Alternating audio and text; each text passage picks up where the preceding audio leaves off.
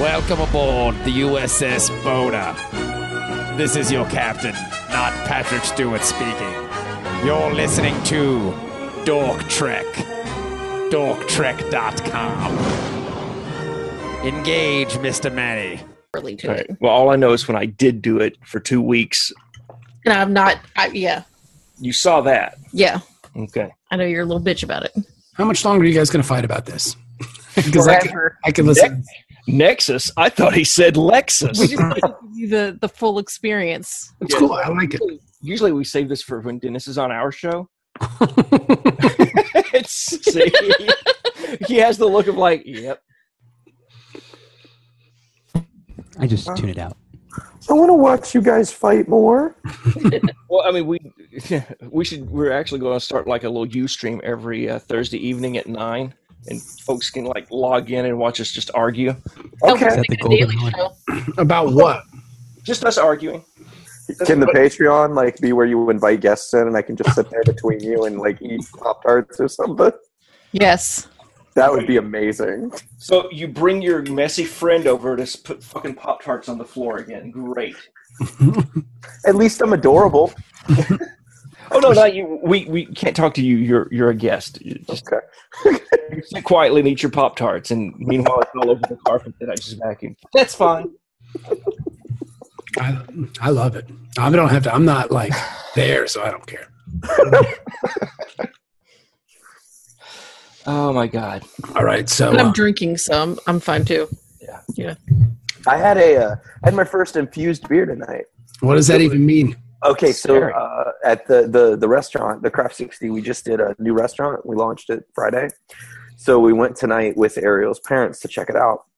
And the infused beer is really cool because it was like a dark beer, but they infused it with coffee, vanilla bean, and sugar cane, like raw cane sugar, like you do like a tea infusion or something.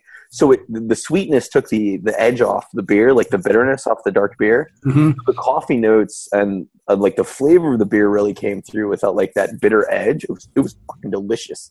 It was really good. Normally I like a Pilsner, but this was really, really solid. So I enjoyed the hell out of it. Sounds good. I didn't drink a lot of beer in my days. Just Seagram 7 and whiskey, and that's about it. I can still smell it. Delicious. All right, so let's start generations, I guess, right? Mm-hmm. Yeah. This is it. I mean, this is the start of the films. This is I guess this is where we get off on Star Trek with TNG. Like, this is coming to an end. There's only 4 episodes left of TNG. Yeah. And I like how you say episodes. well, it's kind of an episode. I mean, I hate to say it, but it is. Like it. Yeah. It is. You know, if it walks like a duck and quacks like a duck, it's a duck. You know what I mean? And like at least the television series, the original series had 20 years to kind of shed the TV No. notion of it. 5? 10. 10? Okay, 10 years. 69 to 79. But this was just like, I mean, they ended the series. They went right into the movie, basically, right? Yeah, the last episode was May of 94, and this movie came out November of 94. Okay, because I remember seeing this in the theater Yeah. when I was a kid, and I got to tell you, whatever, we'll get there. So, anywho, the movie starts through the credits, and you see a bottle of champagne floating through the air. Not a butt plug, right? Yeah, I thought it was a butt plug for the first 2.5 minutes. That's, you know what that is? Wishful thinking. It was. And you Yeah, it would was hope going to be Patrick Stewart, like, on the other side with his legs spread and bent over, spreading his cheeks. I think I just came a little bit.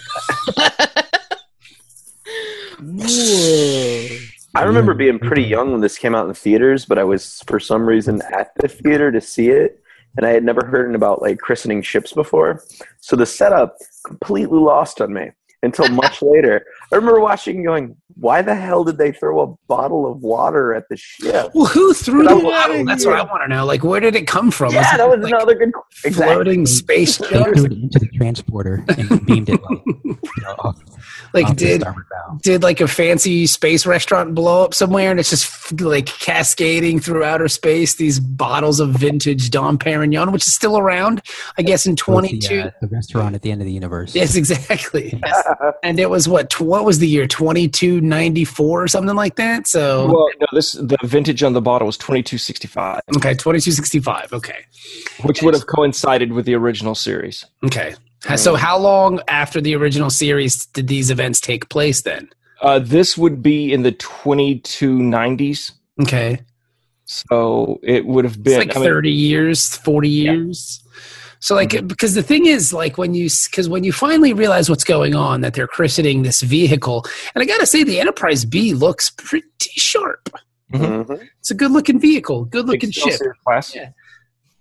Good looking ship. And then when you realize what's going on, it's like they're christening this ship and they're having like a media event of it. Like the members of the press are here and Captain Cameron is sitting there looking for Ferris Bueller and the rest of the gang.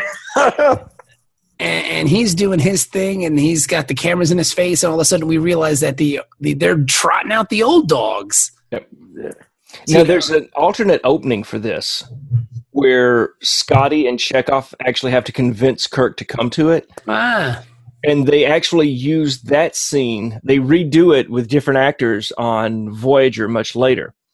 okay. Kirk does a suborbital skydiving. So, like, you see this guy in a black suit falling through space. He goes through, like a slight re-entry. He's got, like, heat shields all over his suit. That's weird. Right, he comes in and you see Chekhov and Scotty with binoculars. Look, do you see him yet? Do you see him yet? And then he comes in, pops the chute, like a halo jump, comes in for a landing, pops off the helmet. Wow, did you see that? I got a little tricky over the Mediterranean, but blah, blah, That sounds really dumb. Yeah. That So it's sounds kind of like really that scene from good. Space Movie 2009. Mhm. Yeah. I like that movie. That's why they cut it. That's And a good- originally this was supposed to be Bones and Spock. Ah, Huh.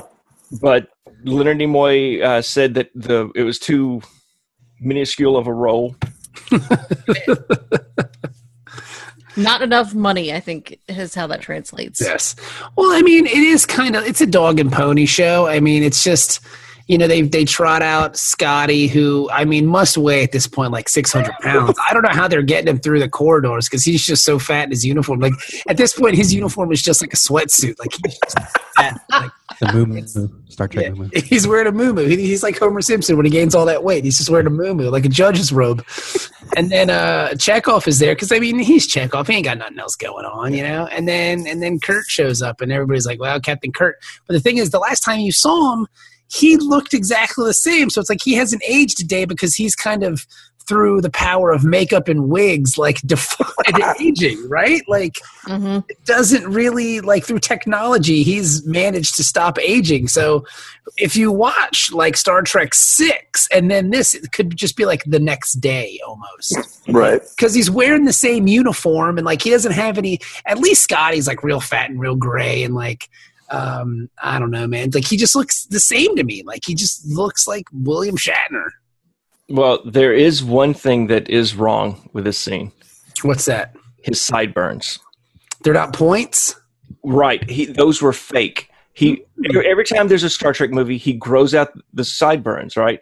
And he tells the story in his memoirs that he's driving around with his daughter one day. I like how you have to pantomime him driving. Yeah, especially for the Jerking listeners. Because, well, if you didn't know, I wouldn't know. If he just said driving, I'd be like, well, I don't understand what that word Golf? means. Because I don't, yeah. Klingon did. Golf. But so he's driving. Oh, do you want to hear something funny before you go on, Ben? Okay. Do yourself a favor and download the episode of Dork Trek. Let me find it here on my phone because I was listening to it because I just took a trip. It is the episode of Dork Trek. It is episode. I know this is a long way, but you got episode 48 entitled "Hey, Your Mom Is Dead," where you, of all people, you bring up the two dick theory. awesome. Oh, damn. I have no recollection of that. I will. You know what? I will You can find it. erase this from the internet now. I will get you the audio, and you can hear it next week. That's fantastic. Because I was listening to the episode. And it was weird. I was like, The bonding, right? yeah, it was. Yeah, it was when the one girl died or whatever. And Jerry everyone, Astor. yeah, and then Jerry thought Astor. Jerry- That's right. Yeah, and Ben mentions the Klingon 2 dick theory. Damn, son, you got owned. So you weren't driving this entire time. I'm actually stroking 2 Klingon dicks as I speak, That is fantastic, and I'm glad you can finally. and they're mine. And I'm not. Yeah. Oh, I'm jealous. Kapla! Not even for you. Not even for you, but Jenny, because she gets to enjoy such a thing. Oh. Now I finally get to see how the 2-dick configuration is. Yeah, it's awesome. Good for you. So go back to what you were saying about the sideburns when he was So he's driving, and he's talking to his the daughter. world's biggest car. He's driving the car, and he's talking about the fact that we're going to start filming. We're going to start filming soon. His daughter says, "Oh, so when are you going to start growing your sideburns?" And said, he said, "Hey, I killed your mom." No, God that damn. was the different. But he's like, "Oh shit, he hadn't grew his sideburns yet. There's no time, so they have to paste on fake sideburns Interesting. for the first part of the movie." And it's weird because if you notice during the fight scenes with Malcolm McDowell, the sideburns are actually moving. So at one point it looks like he has a unibrow. By that point, those are real. And then at one point he has a soul patch. And I thought the Stalin-style mustache was a bit much. then at one point they both kind of migrated down, and he looks like a jack-o'-lantern. There was the point where he had the Groucho Marx eyebrows that were just they were going up and down. Fu Manchu was pretty cool, though. It's the most ridiculous thing I ever heard. Like he looks like Ming the Merciless.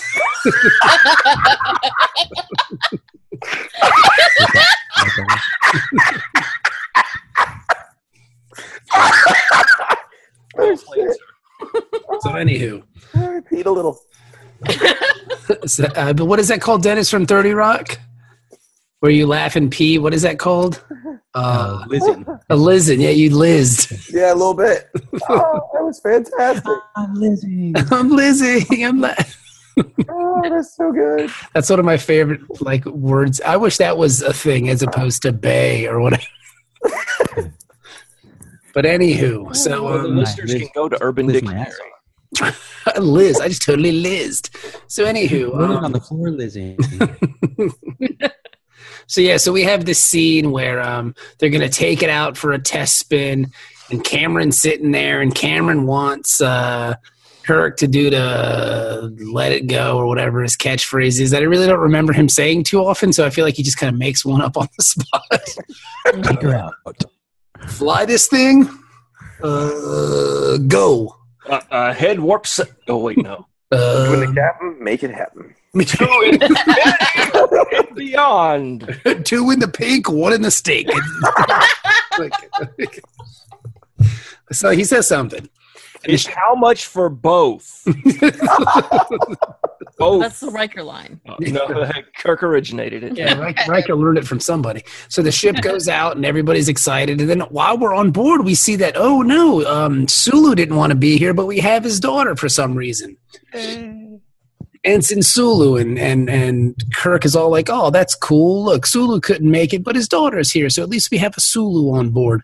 Which if you substitute the word Chinaman, it still works, because the Enterprise wouldn't be good without a Chinaman on board.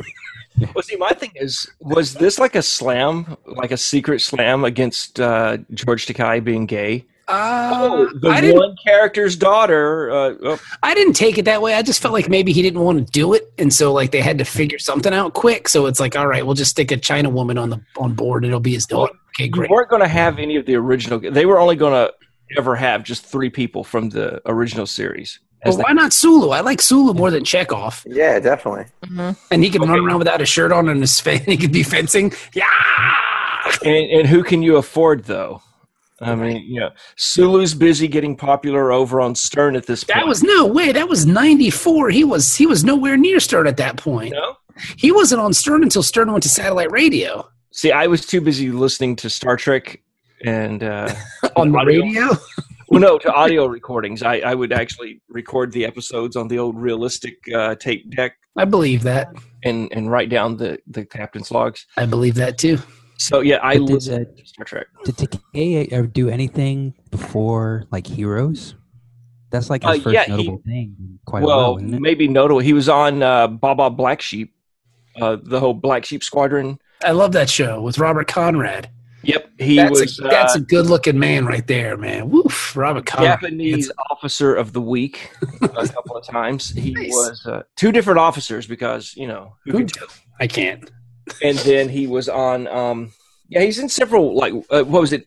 Well, during the series, he left for Green Beret. Yeah, he was supposed to get a couple other roles, but Pat Morita took him. Yeah. So him and Morita were mortal enemies because actually he Talking was. about in the intervening period between the Star Trek movies. And I'm telling you, this is what happened. He was supposed to play Miyagi, but Pat Morita took the roles. It came down to the only two Japanese guys we could find, who we took the other guy. Yeah. So Well, they actually had them do it was actually a hand-to-hand combat thing, and so Sulu he was defeated. And we know him from Happy Days. That's cool. Yeah. We didn't watch that Star Trek loser. Get out of here. that show with Opie Cunningham. Get that guy. Yeah, that Japanese dude. So they do that whole thing, and they go out, and all of a sudden they realize that there is a ship in distress. There are ships in distress out there in the space. Mm-hmm. And there's no other ships close to them in the space. It's only the I thought this- Enterprise. This is bullshit. This is absolute bullshit. There's got to be another ship nearby. If they're launching a ship, it's got to be from a space station or something, right? Yep. Yes. They were coming out of space dock. Yep. So there are no other ships. It's completely fucking deserted other than this brand The new ship that home doesn't have a full sector- crew. Home sector of the Federation, right? Earth, the center, the political seat. It's like saying there's no military in Washington. Right. There are no jets that can scramble. There's no ships off the coast. There are no, marine barracks. Nah, nothing. No, nothing's close. have those guys at Jupiter that get easily destroyed by the Borg. Oh yeah, Nope, nothing. This is the only ship in space at the moment. Like they took every other ships out of space so the Enterprise could have its maiden voyage in a clean space, and there it goes. And all of a sudden there's a distress, and this is the only ship around, and all of a sudden Cameron's got a captain. And we realize quickly that Cameron has no idea what he's doing. Like None whatsoever. he's captain in name only. Like that's it. Yeah. Like he's got no clue What's what's his actual first name? Captain. What is it? Harriman. Harriman. He was Chino Harriman, CINO, Chino. captain in name only. Hmm. Oh, God. Come on, no political, no. Jesus. Yeah, He it was was- Captain Cameron Harriman. I don't know. It was really good. Like I was totally into it. Like it was awesome. And so he's doing his thing or whatever, and he keeps looking at Kirk, and he's going, "Okay, well, let's do this." And Kirk's like, "Yeah, no, don't do that." And which is, you know what? That's gotta be really annoying because like the media is there and stuff, and they're all, sticking their nose in people's businesses where it doesn't belong, dudes. Well, I mean, and the fact though that Kirk the whole time is just sitting there like he wants to do something. It's Yeah. you're the parent and your kid's about to do something stupid, and you're just I'm gonna let it slide. Like the backseat driver. He's like, Yeah. I don't want to see anything. What's the red light? Oh my god. yeah, his foot was on the brake, that Oh, invisible brake, like. Right. So it's like Ben as a passenger in your vehicle. Have I ridden with you? Yes, you have. Oh, that's Yeah. right. Yeah. White knuckled the entire time.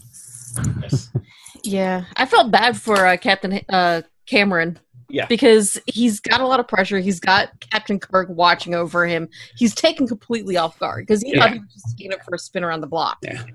And then, call their pants down. Yeah. When do your balls get here, Captain? Oh, that's That's the running joke. Well, it'll be here Tuesday. It'll be here Tuesday. We don't have a full staff. It'll be here Tuesday. Everything will be here Tuesday. Ha ha ha ha, ha. Ain't this ship a geographical oddity? Yeah, right. 2 weeks away from her. But so they're doing that thing, and they're flying around in the space. They got to save some people, and Kurt's telling them what to do. And then all of a sudden, like, you kind of see what's happening, and there's like this giant band, I guess, ribbon, because that's what they call it in the film. It's like this ribbon of energy kind of pulsating through, and it's just destroying ships. Mhm. It took them too long to get to the idea to start beaming people out.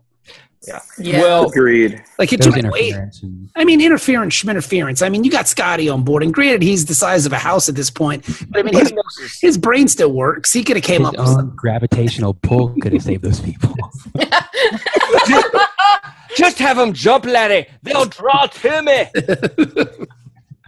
But like they're just kind of dumbfounded, and like Cameron's coming up with ideas that aren't working, and then Cameron just goes, "All right, Kirk, you just do it." Like, You got any ideas, old man? does Kirk get his paycheck this week or something? Like, I mean, because the media's there, and then there's going to be this huge media storm about how you're just some kind of fraud captain, and you're just you're going to get kicked out of the space fleet, and then you're going to be swabbing the deck. Cameron just essentially ruined his entire career. Oh yeah. No, what happens is the casualty list is going to be released later, and it'll include Captain Kirk and all the members of the media. Mysteriously disappeared. And all of their recording material must have gone into this mysterious ribbon. We're still investigating. Yes, and then the name Shut your fucking mouth. the name of the ship will be the SS Dick Cheney, and that'd be cool. Yeah, the shuttlecraft Halliburton arriving. Nice. So All dissenters will be shot in the face. yeah. I'm sorry I made you shoot me. I thought you were a space quail. So then they do the whole thing and this, that, and the other thing, and then like I said, it took too long to get to the beam them out. Well, no, because as soon as he said, Captain Kirk, if you have any suggestions, the first thing Kirk does is get us in close, start beaming them out. Yeah. I mean, and But yeah. where's Cameron's brain on this one? Like, come on, you're the captain of the flagship. Well, he's wondering, okay, when I get back to space dock, if I put the warp engines in reverse, it's like we never left. When Cameron was in Egypt, let Bill Shatner go. But yeah, it took too long for me. Like, I mean, come on, use your brain. I'm thinking the whole time, just beam them out. Like, what are you doing? Like, come on already. And then you have that kind of that tranquil moment when, Scotty's like, oh, we only beamed out 43 people of 150, which isn't bad. I mean, it sucks for the rest of them, but I mean, these 43 people are going to be pretty stoked because they're alive. Right. Well, the rest of them are all in paradise now. Yeah, they're in Well, paradise. we don't know that. But I mean, the thing is, though, once you find that out, do you feel so bad for all these people? It's like, oh, cool, they're in The second time you watch the movie, you're just like, nah, they're fine. They're fine. just leave them. Well, I mean, even when the survivors come aboard, they're like, no, send us back. Then you kind of realize there must be something going on. There's something over there. killer going on. They're giving away free drugs and blowjobs. Yeah. Send them back. I mean, that could be somebody's fantasy, giving blowjobs and smoking weed. I don't know. Yeah, but I mean, if you're snorting coke and giving blowjobs, you got to be careful if you get them confused and you're snorting cock, and it ruins the experience. I've done that once. It sucks. I mean, Or doesn't. we all have sister. So all of a sudden we see Malcolm McDowell, who looks like a mix of Sting and David Bowie. Like he's got that weird blonde hair. Yep. Look at that. There's Kirk the Merciless. That's awesome. No, I never made the Sting connection. And then I guess you guys were talking. I missed where you guys were talking about it, and Jenny said something about it just as he pops on screen, and that's all I can see for the rest of the movie. He's Sting. He's not just. Yeah, he looks like Sting from Dune. Yeah. And then when him and Picard are meeting face to face here, it's like you have this weird like feeling of deja vu. I will kill him. And then when Picard stabs the nut, and you can see the blade in his mouth, and it goes through his chin. It's really awesome. Yeah. And Picard's name is a killing word. Yeah, exactly. Dude. So he's freaking out, and then all of a sudden we see in the corner just kind of kicking it. Who's that? That's Guinan. Who's that girl? And it's weird because I can't remember the last time we'd seen Guinan on the series. Like, I want to say it was like maybe season 4 or something like that. Maybe Well, when they turned into kids. So that's probably season, 5? Yeah, with Mhm. Roe. Yeah. They alternate. Season No, 6. she's not. She's gone. Like that's it.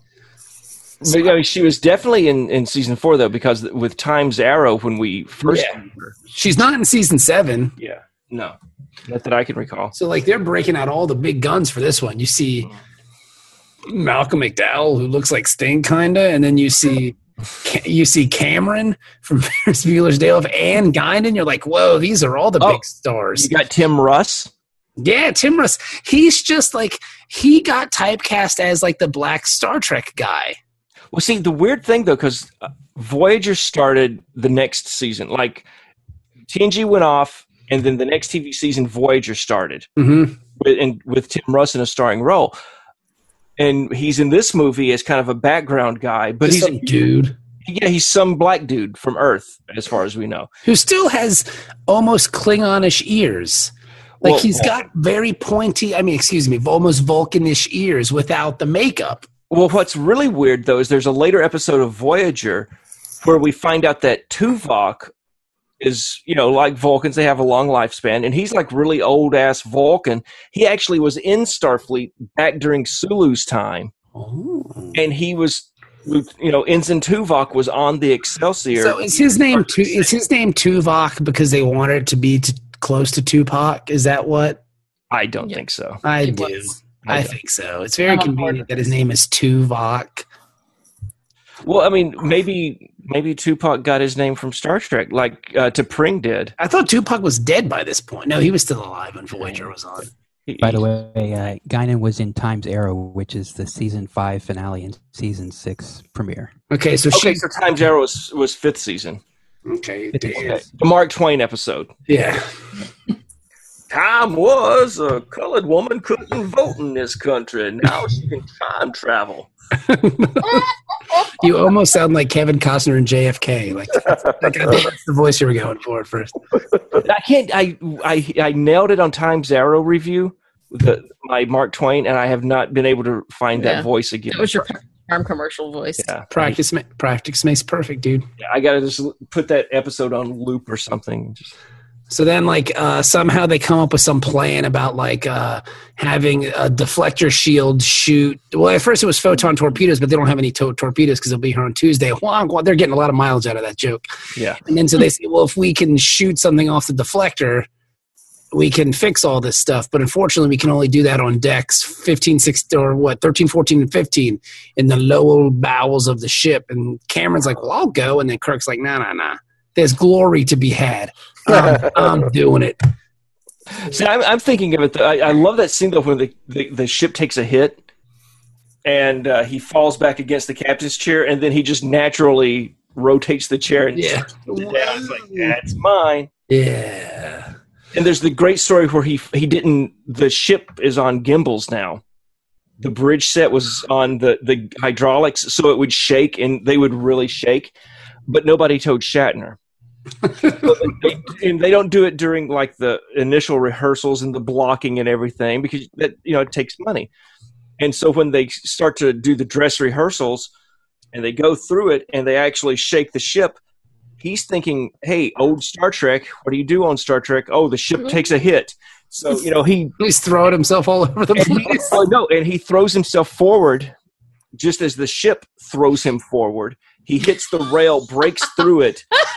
And when he's telling the stories, like in my years of doing my own stunts, I of course was able to tuck and roll and go with the fall. And, God, he's so annoying. Like even you just telling the story, he's just I was able to land safely. And as I looked up Marvelous. from the ground, this young, beautiful starlet walked across to me. She's like, Mr. Shatner, are you all right? And I proceeded to eat her box and then drowned her in a pool. he says, I mean nothing. I say, of course, my years of stunt work, I know how to take a fall. And she goes, well, that's good because a man of your age could have broken a hip. I'll break your hip. And then he's like, Throw you in a pool. yeah, as I Bury you in recall, a rose garden. I'll bury you in a rose garden, you bitch. as I recall, she wasn't that attractive. You go to the fucking check, Jose.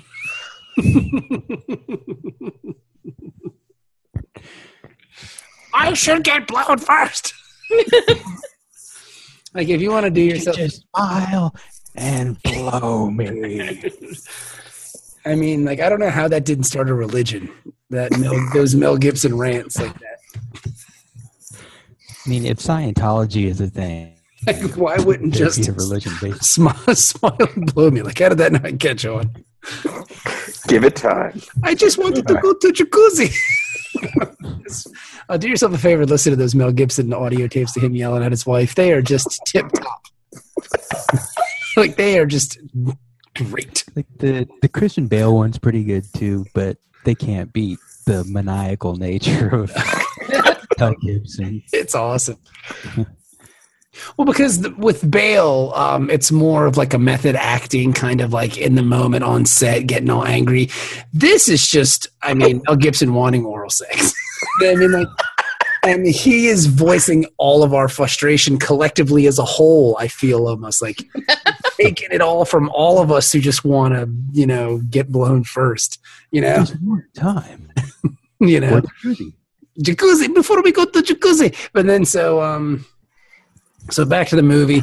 So Kirk goes glory hunting, and he does. Glory holes. What? That's later. Riker doesn't show up yet.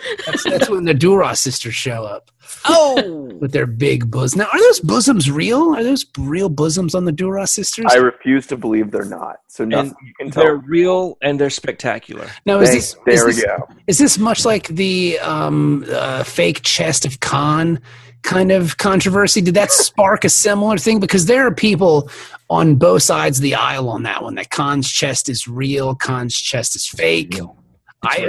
I've heard it's fake. I'm a long-time real Chester. I will hold by that, and I will argue with anyone who says it's not. Okay, all right. I'm telling you, the boobs, the chest, the Jedi, they're all real. Hat is off.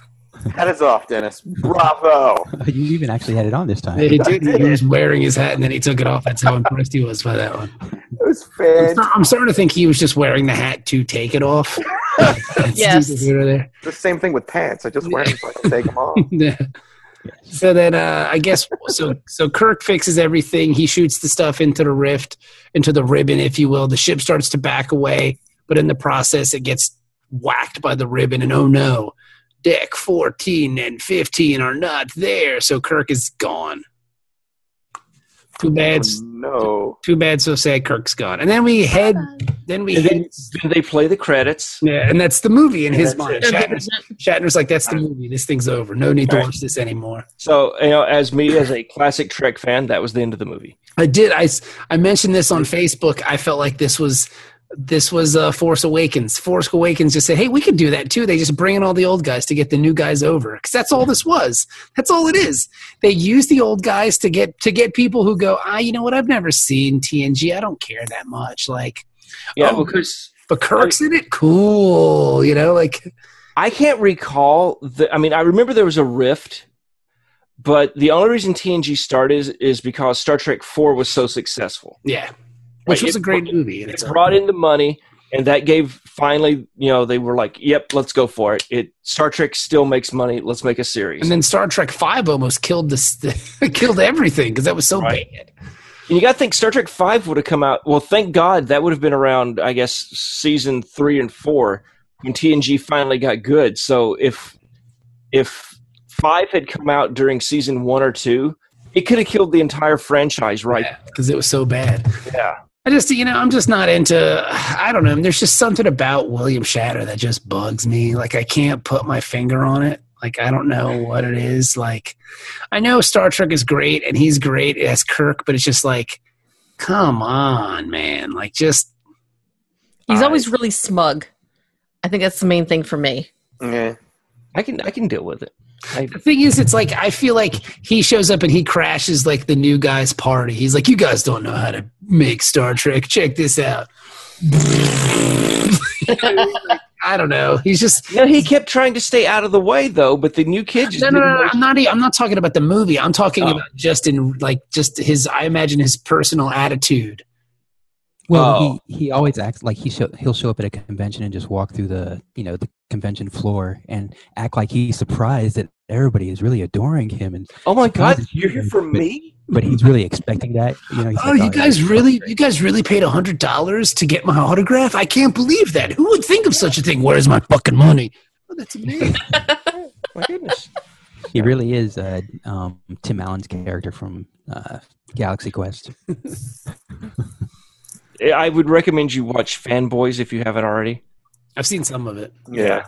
The Shatner bits are great. Huh? Is that the Denise Crosby one? No. Fanboys is the one friend is going to die before Phantom Menace comes out. Should have let him die.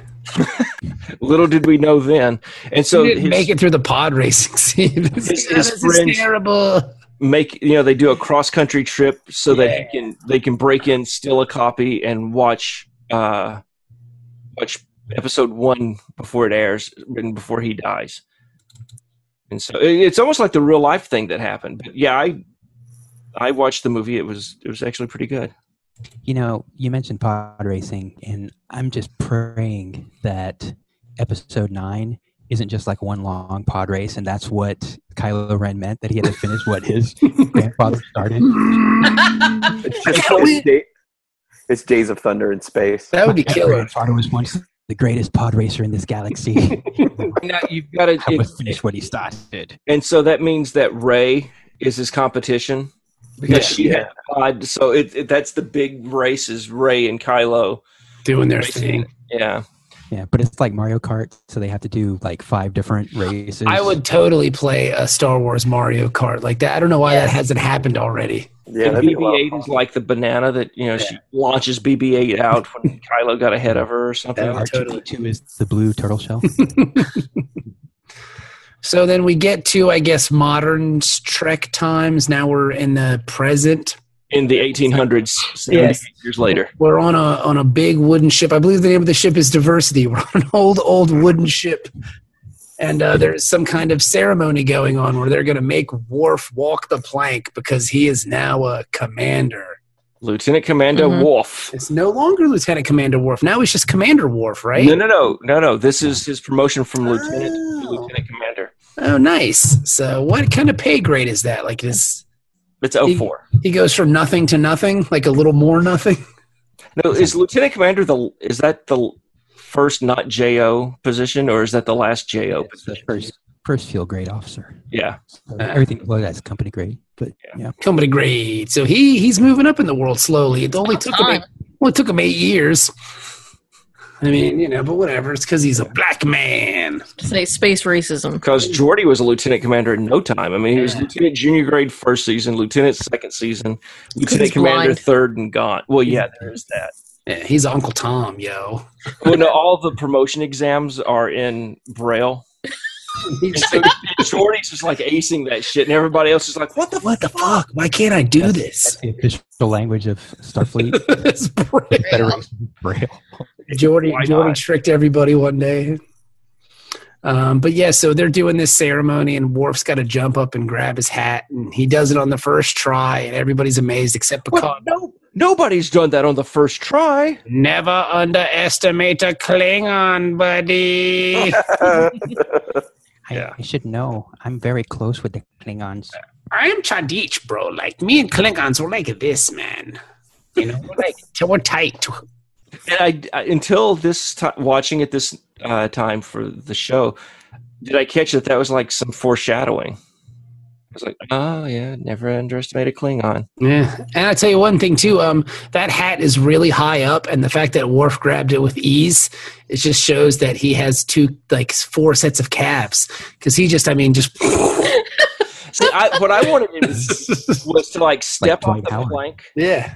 I wanted him to step off and like drop, and as he dropped, grab the plank and let it go down. Like and like Luke in Jedi. yeah, Yes. and then spring up, grab the hat, and reach his hand out, and Data's head pops back, and his lightsaber shoots out. Yes. Yes. And then he starts killing everybody. Movie For over. some reason, Weequay is there. He kills Weequay. Boba Fett, it's like Boba Fett's here. Well done. He gets pushed into the Sarlacc. I'm into that. Good job. Crusher chokes Jabba. Yeah. No, Crusher chokes Scotty. No, it's Crusher would choke Data because he's so fat at this point. Scotty the Hut. Yeah, Scotty. And then the movie's over. Then I'm really excited. And then I'll never have to see a John Carter movie because I have one in Return of the Jedi, which is awesome.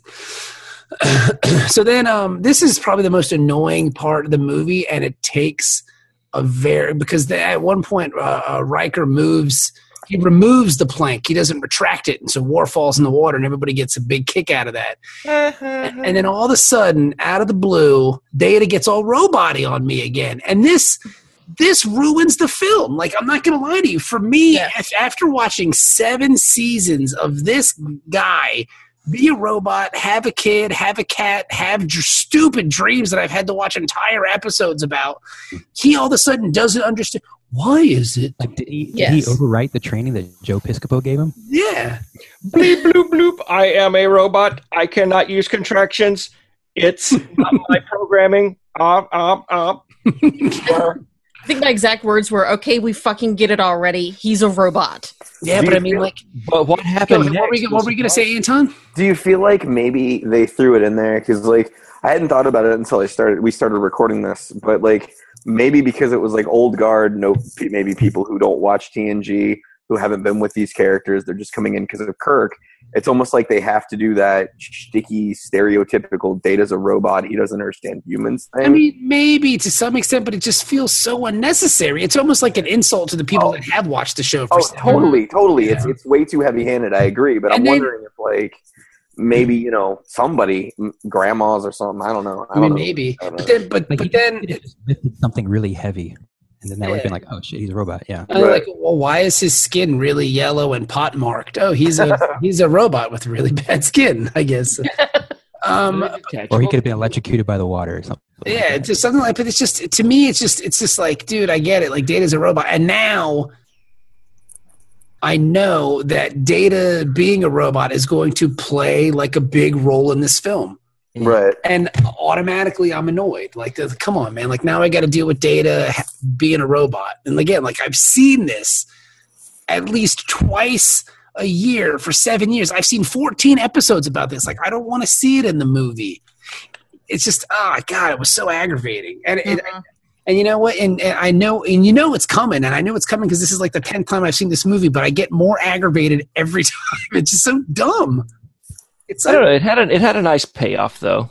I mean, did it? I mean, he cried when he saw his cat at the end. I mean, no, I was talking about the thing that made us laugh with Crusher going in the water. When he pushes her in the water because he's trying to learn how to be funny. I know, but I've seen all this, man. Like, I get... Shatner thought that was funny. Yeah. Shatner's like, yeah! In a pool of water. He shoved a broad in the lake. That's some killer shit there. I wrote that. I wrote that. I like to think Shatner has just a completely different voice, though, when he's not doing his voice for the show. He's got this Hollywood thing going, and it's just, Spiner, I tell you, kid, that was great, and you could see right through her top. Spot on, young man. Good job, fat robot. All right, I'm out of here. Where's my bourbon? I saw the dame get pushed in the water. But yeah, just she gets pushed in the water, and everyone gets a laugh out of it. But no one. Now we got to deal with this. They actually kind of broke his balls over this for like a couple of scenes, and it pissed me off because I'm like, he's doing what you told him to do. Like, he's trying to learn how to be funny. Shoving people in water is funny, Data. That's what they just told him. Fucking push this bitch in the water. Dude, not I laughed. I thought it was fucking hilarious. I thought it was funny too, but I was hoping Jordy would go in. Where he's like, dude, not cool, bro. He just starts pushing everyone off the boat. Yeah, but Jordy can't swim. I mean, no offense. He can't. And I love that it knocks... Well, no, he knocks Worf back in the water because Crusher's going over. You got... And Worf has fucked up his knee, coming out of the water. He's got the big bloody knee now. You know what I would have liked is maybe a spin-off movie, Overboard with Crusher, where she ends up with Kurt Russell, and then like you have Space Overboard. Like, I would totally. She's got to raise this little like brood of children. She has any medical knowledge to forget. Yeah, right. she has and then she raises Kurt Russell's children to be like a Manson family of murderers. Like, that's what I wanted. And they kill people that go to the mini golf course. Oh my God, it's such a great movie. Yeah, but then Kurt Russell's like, oh my God, what have I done? I've unleashed a murderer on my family. And he's got to like take him back in and like brainwash him. That's what I want to watch. You know, this is a little off topic, but when you said fat robot, all I could think of was fat Spider-Man, and so that was imagine slightly dressed up as Data.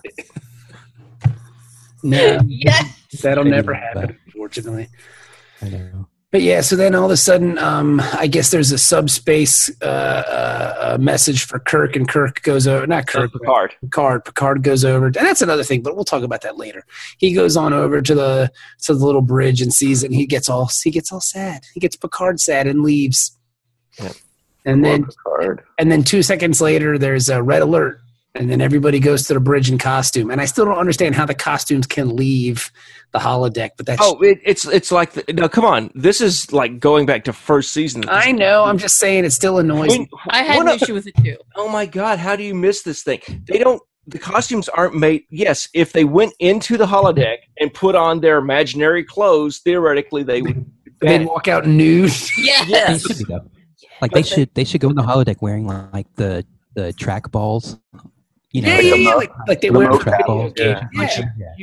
You remember the Dixon Hill episodes? When I Picard know. went in his pajamas, he got dressed up. Everybody dressed up. Crusher looked pretty hot in 1940s Crusher Yeah, clothes, she did with that pancake ass. right? And then they all get dressed up and go in. You know. I know. I'm just saying, it's just annoying because now they're on the bridge, and some poor schmuck has to take has to take Riker's saber from him before he can sit down. Like there's some guy that walks by and grabs his saber and walks away. He might as well be dressed in all black like a stage tech or something. Like, oh, let me get your props, sir.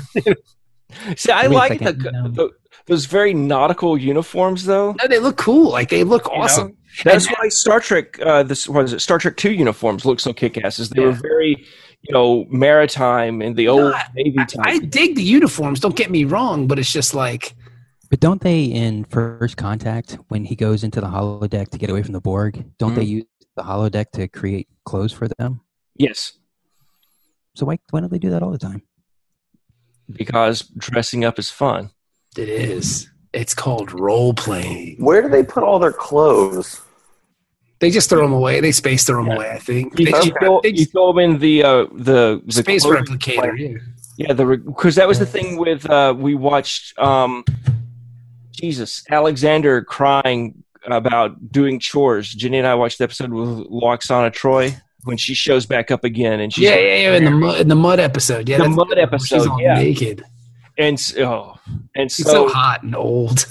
Old hot lady. She's got like Susan Sarandon hot, like you know what I mean. Like Susan Sarandon's real hot now, but she's real old. That's what Loxana Troy is. She's like space Susan Sarandon. If I ever meet that bastard Roddenberry at a con, that's going to be my opening line. Was, dude, I jerked off to your mom so many fucking times. Like, me too. High five. Whoa, weird. I gotta go. Your mom is hot. I'd totally do her. And she's dead. Okay, I just need you to understand that, Rod. I would do your dead mom. Right? And how do you know I haven't? Oh, fair point. So then what happens here? Moving on. They get once you start talking about necrophilia, dude, that's kind of my limit for me. That's the line for the show. Yeah, and it's that line is really far away. Like it's out there. We go to get there, man. You got to go get the warp engines. And it's stuff. like in the Gamma Quadrant, bro. You need a wormhole to get to that thing. Voyager can't get to that line. But so then we have we find out that the distress call is from a research center or something, and it's been totally wrecked by something or other. I don't know. Romulans, right? Somebody. Well, we don't know that initially. No. Yeah, when we get there, we don't know until we find a body.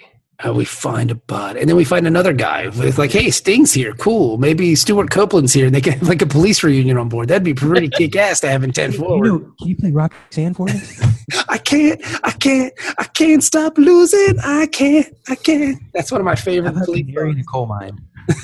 I can't stand losing you.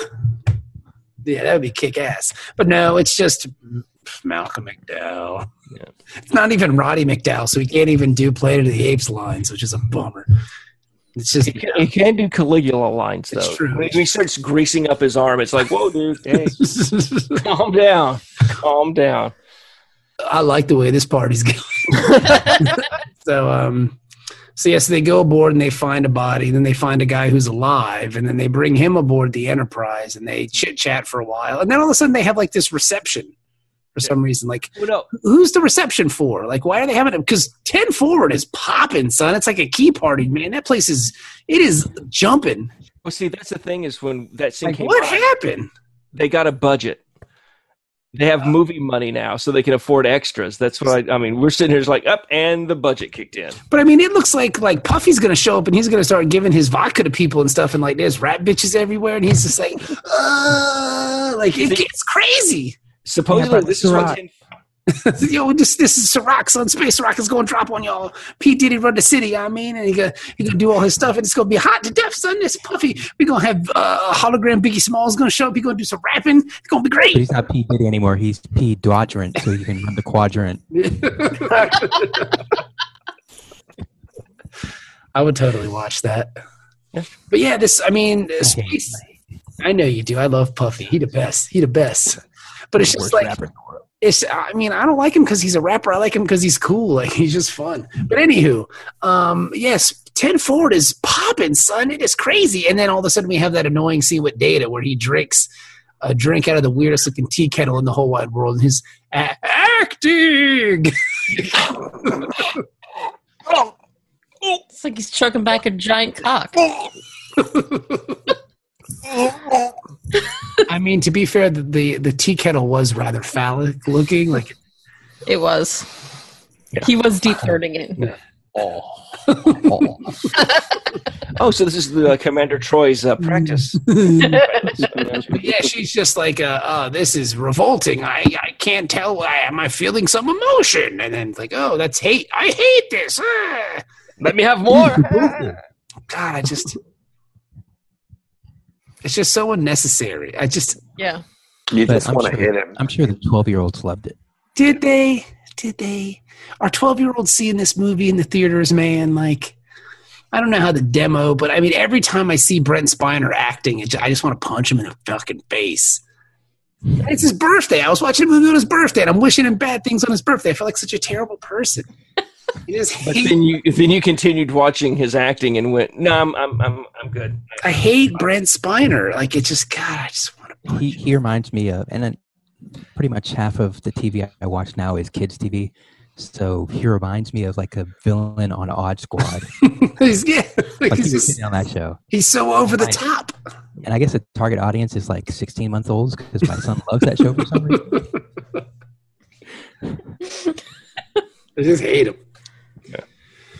But it's a cute moment. He's just there to kind of break it up, and then all of a sudden, Picard and Space Sting have like this really intense conversation. And Malcolm McDowell's what?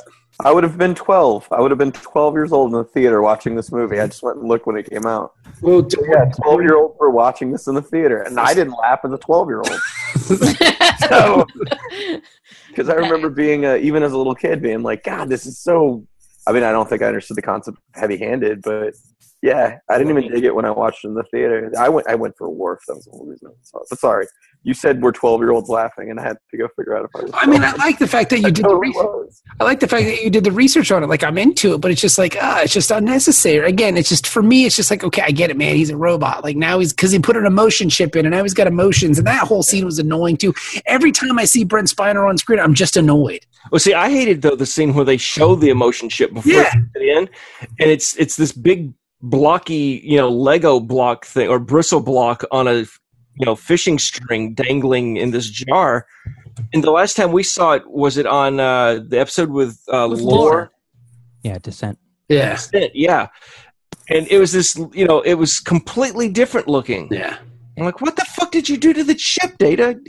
And the scene where they put it in is somewhat erotic. Yeah. Like he sits down in his chair with the mouth open, and then Geordi pops off his head, and then he starts poking around, and then... Yeah, it's just dumb. It's his dick in it. Holding his oh my God, how do you not see the Christmas lights come through his skin with his hair? I mean... Well, it's like a refrigerator door. When the scalp goes on, they go off. Okay. You know what? That's quality bullshit. I'll buy it. Yeah. You think Geordi sits there like looking under the flap of skin trying to catch the lights coming on? Ah, man, we almost had it. I think Shorty stands there with his scalp open, just staring. You know, he doesn't want to pull anything out. He's just looking to see what's in there. Let me look at your positronic. Exactly. I want to see some Christmas lights. What am I in the mood for today? Do I want to see some memories of? I don't want anything. He just closes. If he gets bored, he plays Simon Says.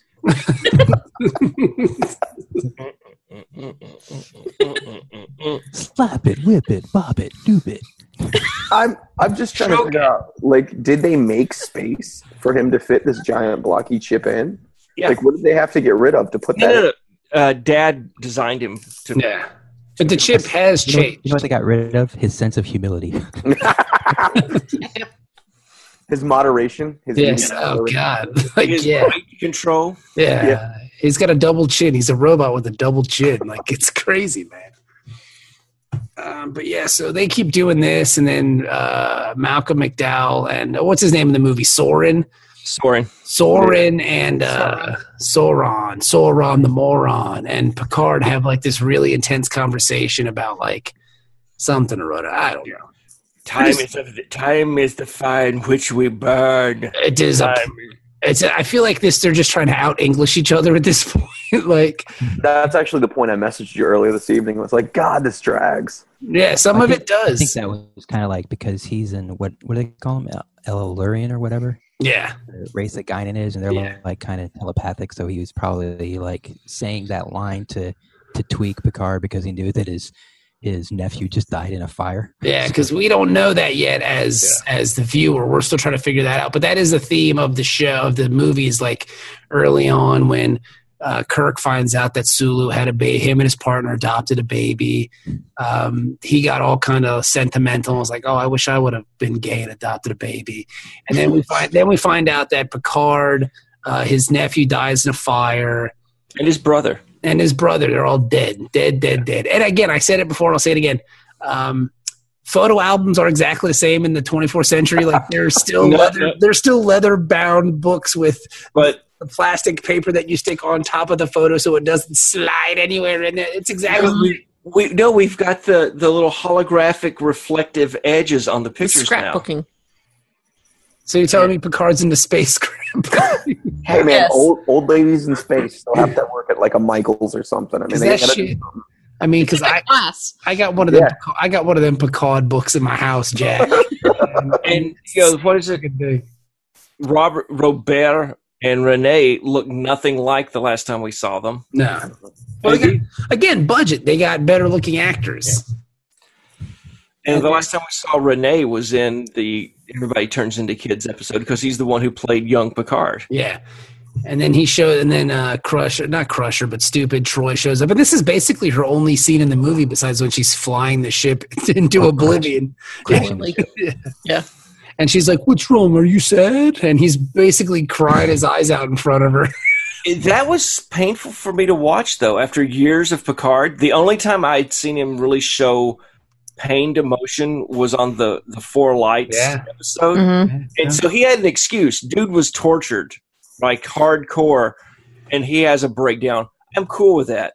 Well, any conversation with Troy is torture. He's like, oh my God, of course I'm sad. My fucking brother and his son died tragically, horribly in a fire. It was almost like watching a father figure, though. Yeah. First time you see your dad cry, and you're like, "What the fuck just happened?" And then he has like this sense of mortality because he's like, Picards have always been around. Like we've colonized the moon, we've done this, we've done that, and now there's not going to be any more Picards because I'm a We homosexual. slaughtered Indians Yeah. years ago. Yeah, he left that part out conveniently. Yeah. You know, but yeah, then he's all bummed out because he's sad. He's the last one. You know. His little bastard from the 7th season wasn't actually his bastard with Vigo. But there's always Wesley, though. Yeah. You know? Well, he went off, though. The last time we saw him, he's flying off of the Traveler with Space Indians. I'm just saying he could have been his son. That we're still waiting for the Maury test, the Space Maury. Yeah, he wouldn't acknowledge him even if it came out. Yeah, That was actually. You are the father. In the murder of Jack Crusher, if he did. So. Yeah.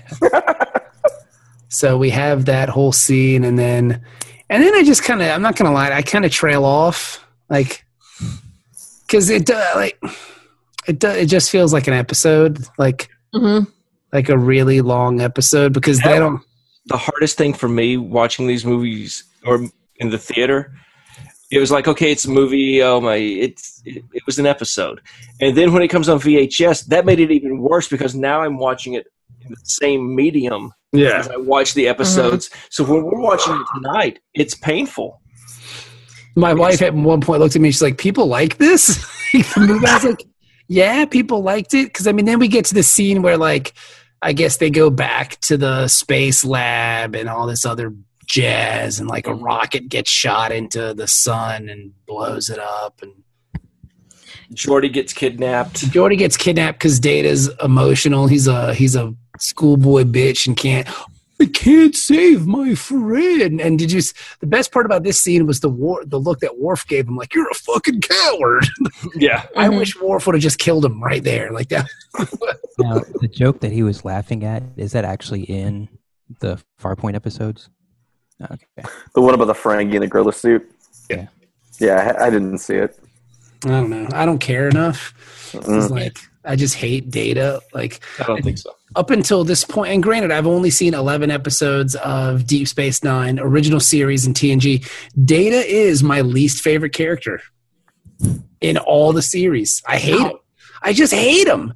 Like, Damn. He's such a one-trick pony. Like, it's, I am a robot. I am a robot. No, I'm not.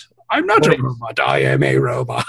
So when he shows up for seasons 6 and 7 of DS9 as the replacement ops officer, you don't like that at all? I haven't got that far. I don't know. It hasn't happened yet. I just thought he was a head that floats through outer space at the end. But yeah, so and I think it was that scene with Deanna Troi, by the way, that I finally realized how dark this movie was. Like, they didn't know how to turn the fucking lights on the sets. I hate that. Especially in the theater. I mean, after 7 years of this well-lit Hilton, lobby, now it's darkest. It's like, did somebody not pay the bill? Yeah, it's very moody. Like, they're trying to set a tone, and they're not even doing it, like, subtly. It's just dark. You're like, well, it's got all that chiaroscuro 1-point lighting where you've got like the silhouettes going across the ceiling. It's got those bars going towards. How much of that is a function of shooting on video versus shooting on film? See, I think part of it was we built this set for television, and oh fuck, we're stuck with it for the movie. Mm-hmm. We got to blow this thing up. keep it dark until we can blow it out of the sky. Well, yeah, because I mean, like, the set is pretty much the same. Yeah, it's exactly. So, like, was it the bridge? They have an elevated stage now. So I feel like maybe they're trying to cover up some warts. They got the club lights on it. It's a strobe light, honey. You're like, oh man, this set is awesome. Like, oh no, that's the TV set. Like, no, that shag carpet over there. I know what that looks like. Like they're just keeping it dark to keep it good looking, I guess. But when the sun blows up, we finally get some light in the room. Yeah. It's like, oh, okay, we just got to blow up the local star, and we're good. I will say the sun blowing up, there was a really cool effect. Mm-hmm. Yeah. Like, the effects, like, visually outside of the Enterprise, it looks cool. Because you're used to 7 years of TV Trek, and now you see the awesomeness that is movie Trek. You're like, wow, that looks pretty dope. Mm-hmm. But I'm not going to lie to you. I'm kind of, at this point, I'm watching the movie like, all right, where are we going here? I'm guessing that's where they spent the majority of their effects budget because, they recycled the Klingon ship blowing up later. Yeah. From Star Trek 6, wasn't it? Yeah. Or, And something else, too, isn't it? Oh, it's in the episodes, too. It's that Klingon bird of prey blowing up has been used many times. I think it's from the original series, dude. Like, It was actually, they found that clip, and then they built the series around. It's like Space Guy, Star Trek. Space Guy. This is going to be so dope. I would totally love Space Guy, by the way. That would be killer. It's like it was the sequel / prequel to Fall Guy. Fall Guy, Space Guy. Fall Guy's a great show, man. He's a stunt man that solves mysteries. Well, there was the Lloyd Bridges one, Ocean Guy. But yeah, so we got to the point where we're talking about Space Sting tricks everybody and splits with Geordi. Yep. And all of a sudden, he ends up on a Klingon bird of prey that Dennis alluded to, blowing up later. Spoiler. Yeah, doing his Kunta Kinte impersonation again. Yeah. And then all of a sudden, we see the Duras sisters, and their big breasts. And for some reason, Space Sting just punches one of them in the face, and she gets all turned on. She's like, "You better fuck the shit out of me if you're gonna do that, playa." You think they did? They did, right? No, I They're don't. better. In my head, they did, and you can't tell me otherwise. It's fantastic. See, meanwhile, I'm still freaking out because this is 1994. And they got some big ass space boobs. I've spent the last 10 years now of my life being told that bloodborne pathogens, you will get AIDS, you will die. That is your lot in life. If you look at a woman, you will die. Here comes this bitch, and she wipes the blood on his lip, and I'm like, no, Jesus Christ. You know what you can get from that? That's dirty Oh, Klingon my blood. Yeah. And oddly enough, it's red blood, unlike what we recently saw in Star Purple. Trek 6 that was Pepto-Bismol blood. Yeah, well, I mean, they can't keep all that stuff straight, man. What do you think this is? Like continuity, huh? I know It's why just they like did some it. small indie film, It's not big budget. This is also what, like 90 years in the future or something like So that. maybe they evolved. I mean, because to be fair, They evolved during the original series. yeah, because they used to just be in blackface. So Yeah. now they have big ridges on their face and red blood. So what do you want? And then I guess the homeboy tells them to take them to some system. What's the name of the system? Ben Viridian. kind of gives up. He's like, "Well, this is pointless This to is argue." pointless. Just like It's Viridian. The Viridian system. Viridian 3 is mostly uninhabited. Yes. Viridian 4 has a pre-industrial society. It's cool because Picard is kind of, this is like a precursor to him playing Professor X. Mhm. Like almost because he's in that the weird, stellar astromet. yeah, the stuff. Stellar cartography. It looks like the fucking room from the X-Men. What's the name? Cerebro. Yeah, it looks like Cerebro. Like he's in that. It's got that kind of vibe. And Data can't hold it together. He starts crying and I gotta get out of here. I want you to deactivate me. Picard tells him, "Man up, bitch." Basically, yeah. He's like, you wanted these emotions. Now you got to deal with them. I want to be turned off. Yeah. It's just so like again, just annoying. I hated though that this is supposedly the same ship that we went through the 7 years of the series with. And when they go to stellar cartography, I'm sitting there going, "Oh man, that would have looked sweet." Yeah. Why didn't they ever use this route? Yeah. Wasn't that what Picard's girlfriend? Wasn't she like a Yes, like a and we cartographer or whatever? Yes, we saw stellar cartography, and all it had was like big light up balls in the floor, and her saying, "Oh, don't drink tea at night. It's got caffeine." Well, see, that's kind of the behind the scenes, is because when she started dating Picard, they started shifting that budget around. He's like, you know what? Picard said, you know what we got to do, man? We got to soup up stellar cartography, baby. We gotta make that shit. We gotta make that shit playalistic. Yeah, I mean, like big 24-foot screens and Scarface playing on the ceiling 24 hours a day. All I know is the stellar cartography bitches put out. So Yeah. we're bumping it up. We're doubling the manning. Because it looks really cool, man. It's a very neat effect. Like this is one of the cooler effects in the movie. Like I really dug this scene. Like I just kind of like they're putting everything together. It's like, okay, now we're finally getting somewhere. Because I'm not gonna lie, for a little while I was kind of bored. You know, and now we're finally getting somewhere. Like, okay, he blew up the star because he wanted to change the gravitational pull of the rift. The ship that they mentioned was from the TNG. Yeah, The episode, the Bozeman was the ship that came from the past, and Captain Kelsey Grammer, Yeah. Captain Fraser Crane. Captain Fraser Crane. Yeah, that's his ship. Yeah.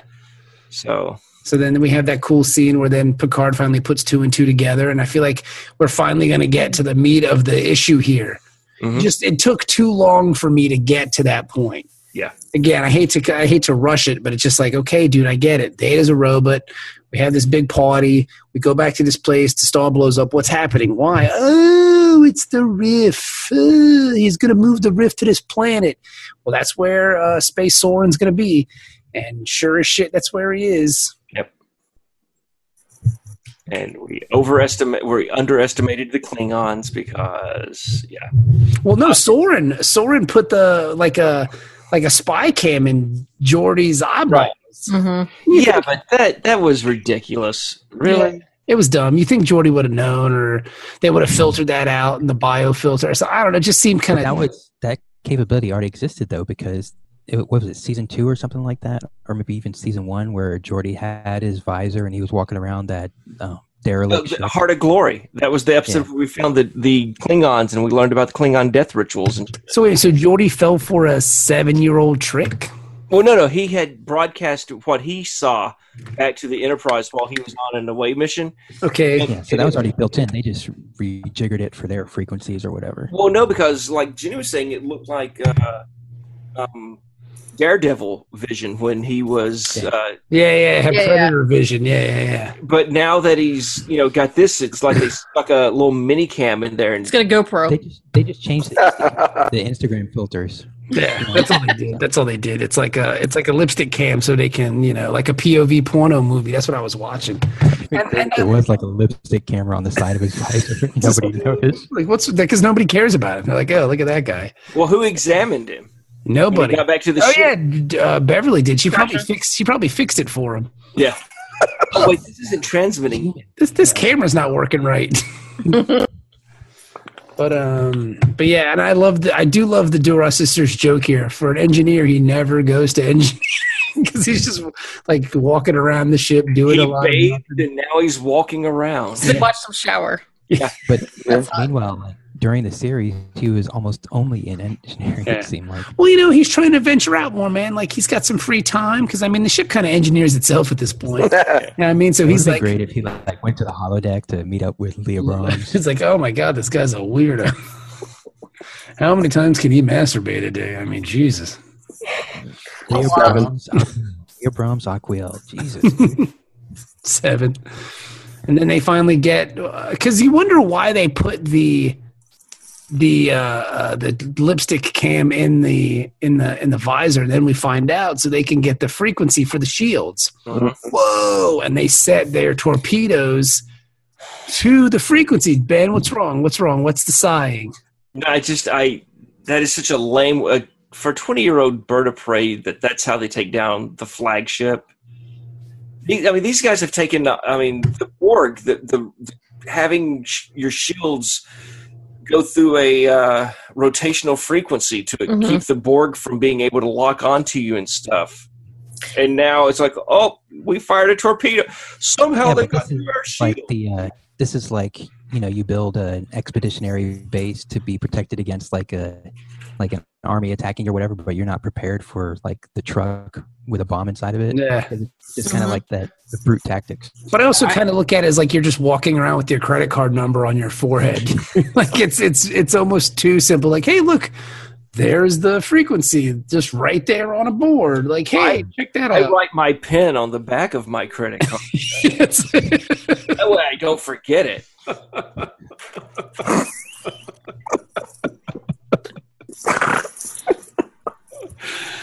Oh man, that's awesome! But that's essentially what it is. Like it's like I always get it reset so Make to sure you, my to it, so you don't forget that it's actually your pin. PIN equals 1971. That way I can remember the year I was born too. Mother's maiden. street I lived on. I put all this on the back of my card. And people always want to know the last 4 of my social, so I've got the whole thing written down there, and I just count backwards. You just have like a little booklet in your wallet with all of your information. So It's actually listed pertinent information about Geordi LaForge. Yep, and it's right there. And so the Dora sisters see it, and it is an easy way. Like it's a cheap way to go about it. And I find it weird that in the 24th century, you're missing. Like you're shooting torpedoes from this bird of prey, and you're not hitting every time. Like, what is happening? Like this should be like super smart weapons, right? Like, and why is the flagship of the Federation having so much trouble getting through a 20-year-old Klingon ship's shields? If I take one hit and it's like, holy shit, they can get through our shields.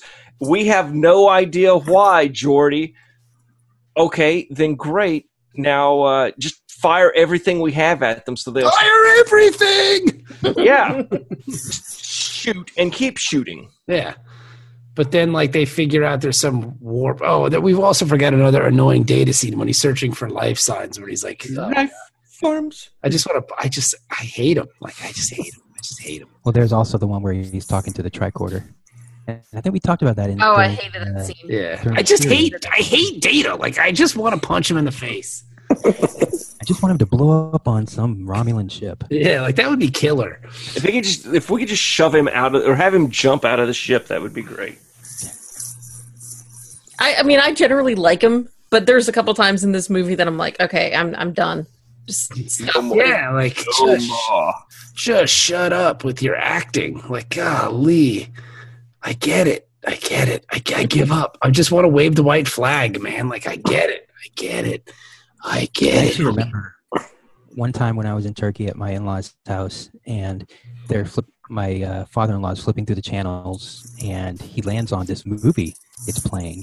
It's like from an Uzbekistani channel or something like that. So it's not even in Turkish, but he sees that it's like Star Trek, and he's like, "Hey, you want to watch this?" And I was like, "It's really not a good one." So, dude, please don't do this for me. Don't do this on my account, sir. Don't you do the I don't want you. show. I don't want you to cut my tongue out because this movie sucks. Holy shit. I look forward to hearing your review, Dennis. But yeah, this movie, it's not terrible. Like, it's not. It could have been better. It could have been better. It could have been worse too, though. It could have been worse. Yeah. And there are points where it does get worse, where, like, you know, not jumping. Because what happens is they blow up the sun, and the rocket gets to the sun way too fast. Oh yeah, and then the light from the sun goes out too fast. Yeah. It's all. Can't afford it. It's all very much better. Like, it's essentially like the sun is like a piñata hanging right above this planet, and they just whack the fucking thing with a stick. Because even Stephanie was like, "Wow, that was really fast." And then she's half paying attention. So, like, you know.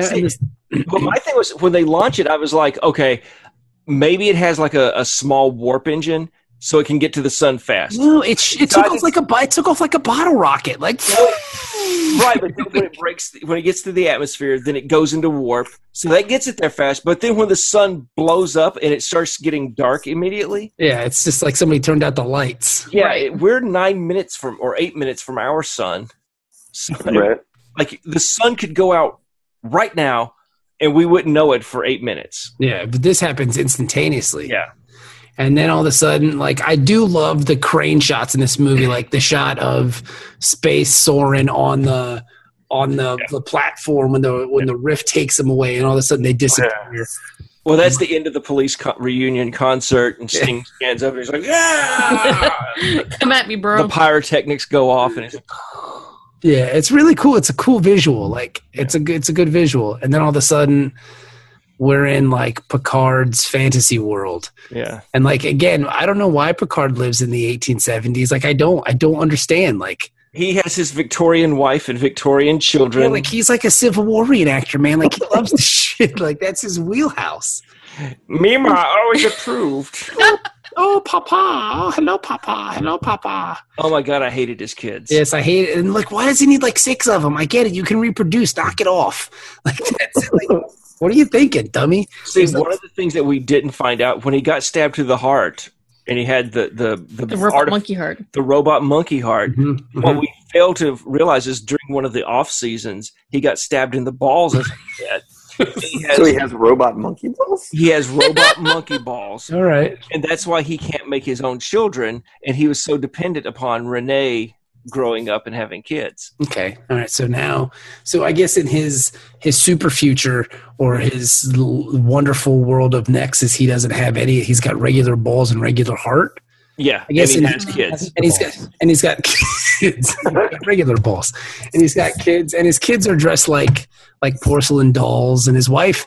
And you know what? I'm not gonna. This might be nitpicking, but if this is your fantasy, your wife's got to be hotter, bruh. That's all I'm saying. Like, she's a 6. Well, see, my thing was She's a 6. I mean, come on. Let's make her like 10. Let's go. What are you thinking? You know, come on. they should have gotten. I mean, to make it like really creepy, is had like Dr. Crusher's stunt double. That would have been cool. I'd have been in And had her be his wife, just so it's like it looks really close to Crusher, but not quite. That'd Just have been so cool. everybody has that thought of, because she was a ginger. Yeah. So, the redhead, he has a thing for redheads. And like even in his fantasy, he's still wearing his uniform and stuff. And all of a sudden, Guidance shows up, and Guidance like, "Hey, He had just gotten done recording a podcast. that was a good joke. That was a good joke." So then Guidance shows up, and Guidance like, "Hey, yeah, none of this is real." And he's like, "Oh, for real?" And then and this is my favorite part about this whole movie. And I even told Stephanie, his son comes over and he's like, "Papa, will you play me?" He's like, yeah, kid, give me a minute. This is your fantasy. And you've had kids for 2 minutes and you're already gaffing them off. Like, yeah, hang on. Daddy needs a minute. Like, I'm talking to my friend here. That's all I do is hang out with you. Give me a second. Hey, you know what? I get it. Get the fuck out of here.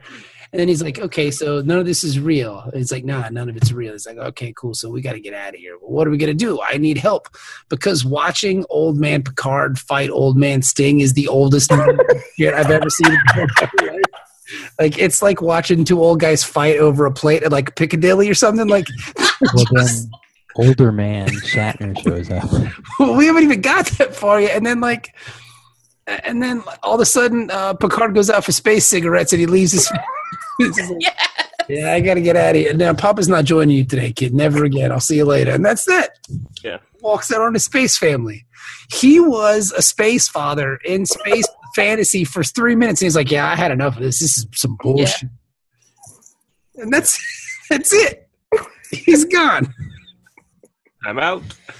I was thinking at the time that maybe he, loaded up this program in the holodeck later on. Like, he was just like, you know what? I want to visit my family again. I remember what they look like. I'll have the computer regenerate them or whatever.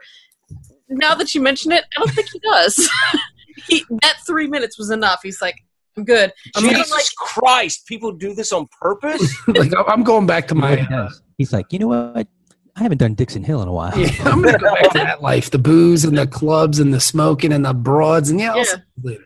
I'm thinking it's like, oh, Papa, the Christmas tree. Yeah, plug it up, and it catches fire, and the house. He runs out. He's like, Renee, no. He runs out laughing. I'm free. You could have just turned off the program. No, it's better this way. Computer, more gasoline. Yes. Control Alt Delete. Control Alt Delete. Control Alt Delete. But he escapes from the hell of a family. And then he shows up in like the mountains. Yeah. And the mountains of Iowa.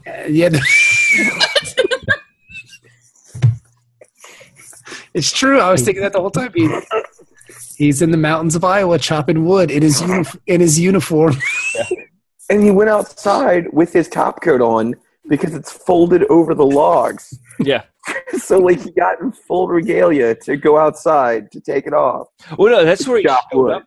When he, for his, like Guinan said, from his point of view, he just got there. He just got there. And, normally when I just show up at a place, the first thing I want to do is cut wood. Like, you know what? I'm going to take off your jacket, grab an axe. Because I'm a man. Yep. In a girdle. In that god-awful uniform. And he just shows up. And now why are now, Ben, let me ask you a question. You're going to answer this. Why are some dudes wearing Deep Space Nine uniforms and some dudes wearing TV uniforms? What's up with that? Okay. Well, first of all, this is the point just prior to this movie coming out where I had the huge argument with the captain of the Von Braun back home. Because the USS Von Braun was the Huntsville ship, and so they had the DS9 uniforms with the pin from this movie. Because the season premiere of DS9, they switched over to the new pin. Okay. That we have, because we used to have the round circle with the arrowhead. Now we have the little lines or whatever. Yeah. Well, it's the little squared off bracket looking thing behind the arrowhead. Mm-hmm. Well, I wore my TNG uniform shirt that you've seen many times on this program with the new arrowhead design. And they just would not stop it. Oh, that's wrong. That's incorrect. That shirt and pin combination never happens. This movie comes out.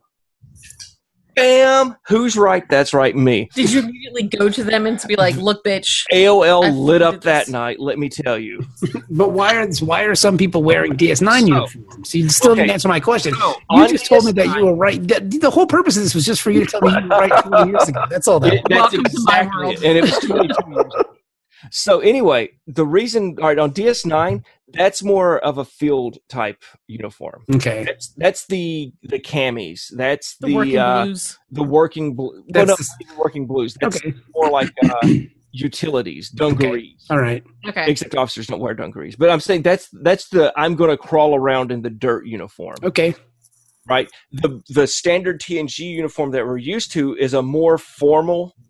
They would call it like the garrison uniform. It's your Okay. class A's, maybe. So it's kind of like what they would wear on. It's what they would wear on the Love Boat, like fancy uniforms.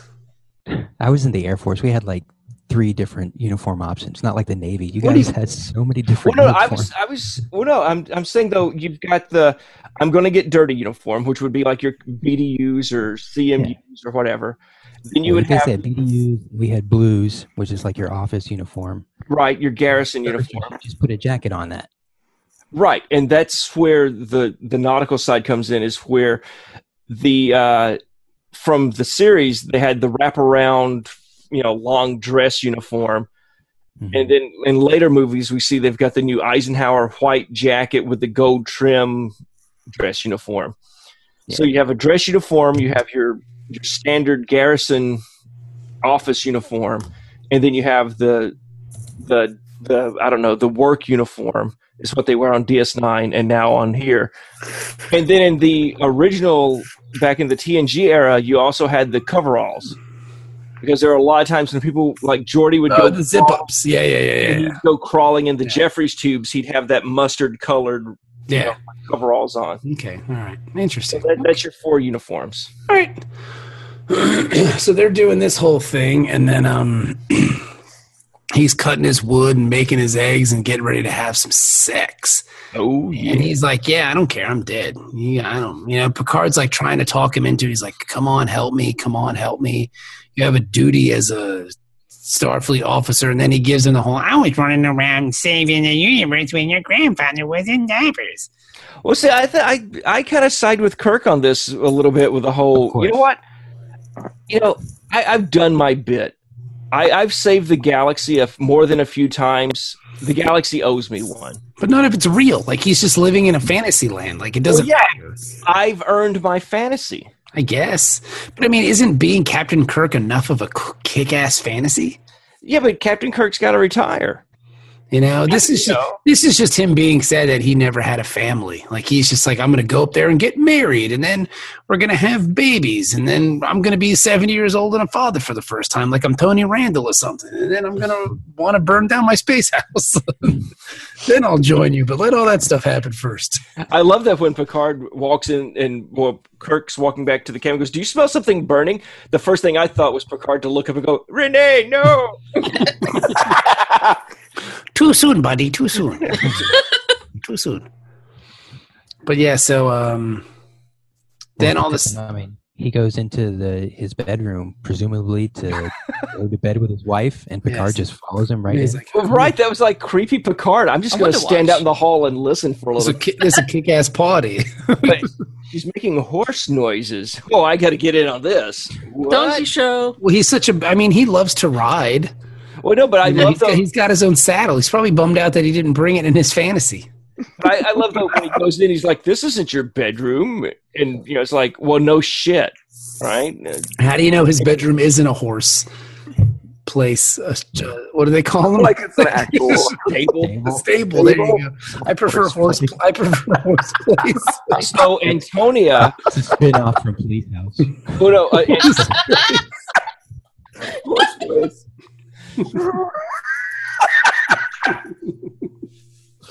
so Antonia was Horse originally place. On Horse Place. Sarah Jessica Parker was supposed to be the actress that played his Oh, girlfriend. damn. Oh, Yeah, I went there. I have PTSD from that show. Just deal with it. Horse place. Horse place. No, that was actually Whore's Place. Mm. But then, so then they go riding together, and then Shatner makes some jump, and then he realizes that like that didn't even affect me. I wasn't nervous. I knew I was going to make it. This is dumb. I want to leave. Now I like the horse work on this though. That was cool. When he rides circles around Picard while he's talking, and then when he does the little sidestep as he's talking to him to get closer in. He knows his way around a horse. Yep. Of course he does. Sure does. He's great. Yeah. And then they go back. He's Mitt Romney. They go back to the scene before with Space Sting, and now I have to watch three old men fight. And this is why this pisses me off from the day I saw this in the theater. No, why is that? You can leave the Nexus and show up at any time you want to make the change. Right. I show up, bam, beginning of the movie, and as soon as Dr. Soren comes over, it's like, handcuffs, buddy, and bam, he's in the brig. But that doesn't give it like a very cool like Back to the Future ending where they have to fight the Libyans and stuff and all that jazz. It's just for that conceit though that you can leave at any time. I know.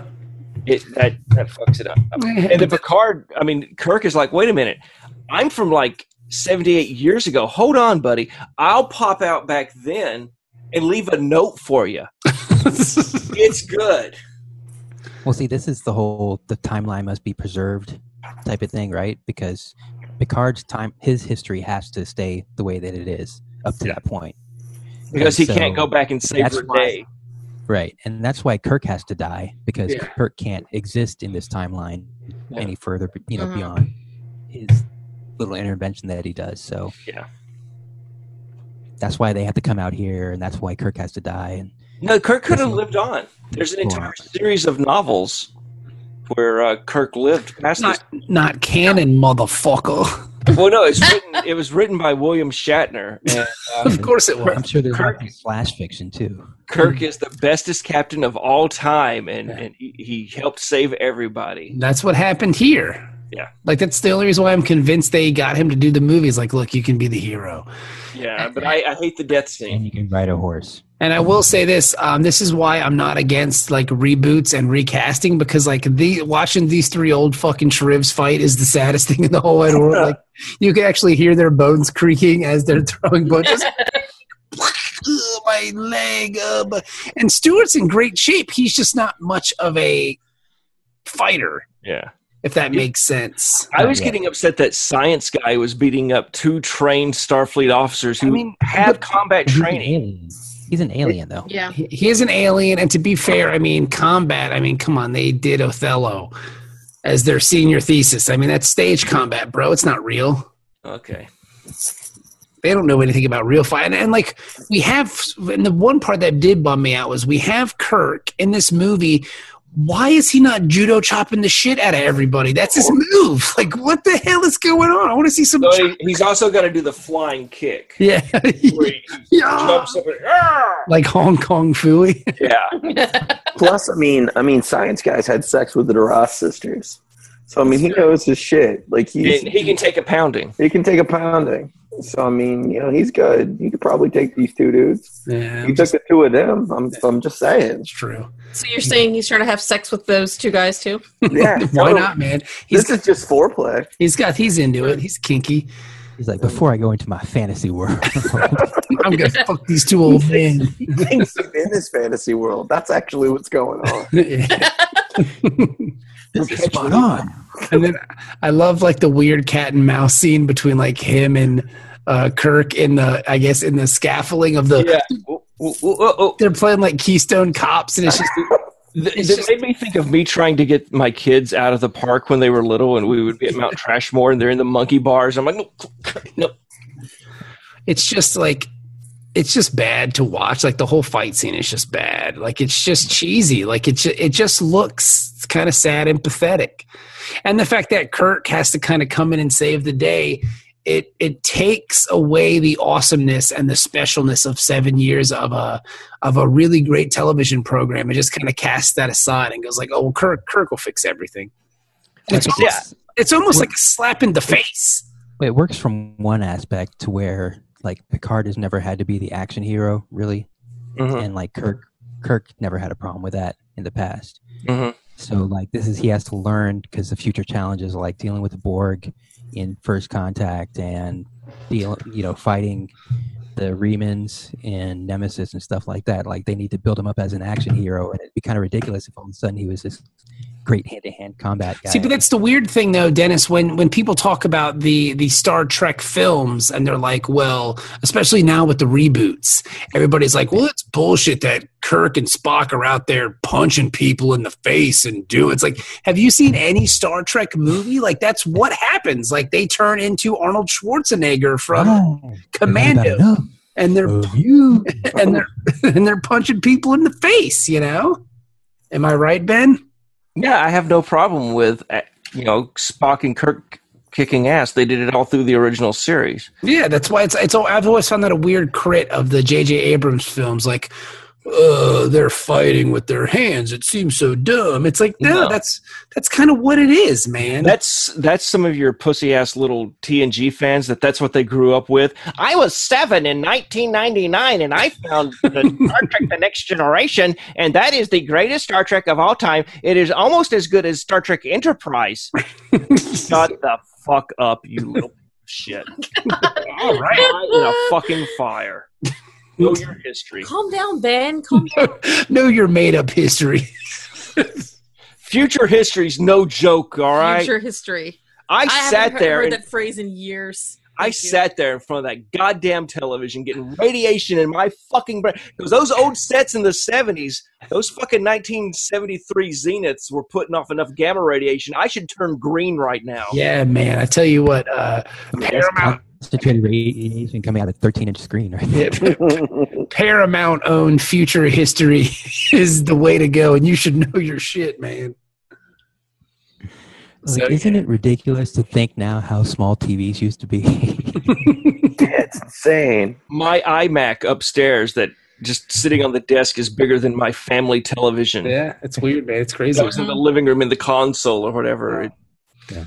Like the set was huge, but the screen was so small. Yeah, like the laptop now has a family size, my 13-inch iMac, and it's just but the console would be the size of our bar.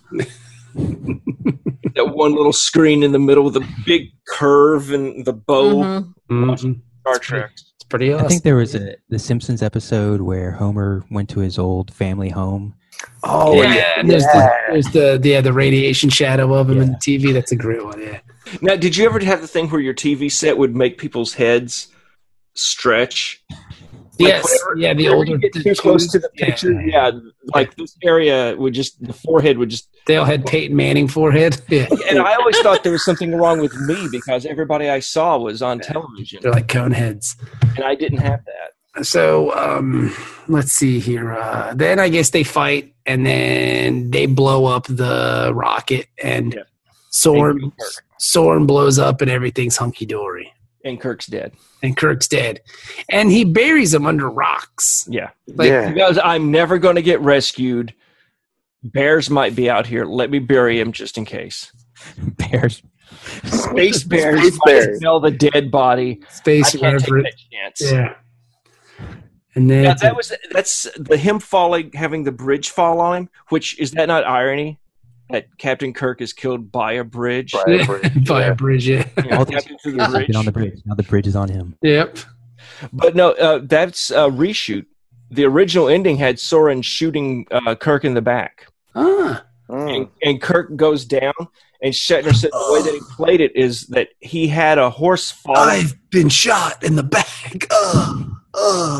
Someone help me. Well, no, he said when the horse fell on him when he was at a show.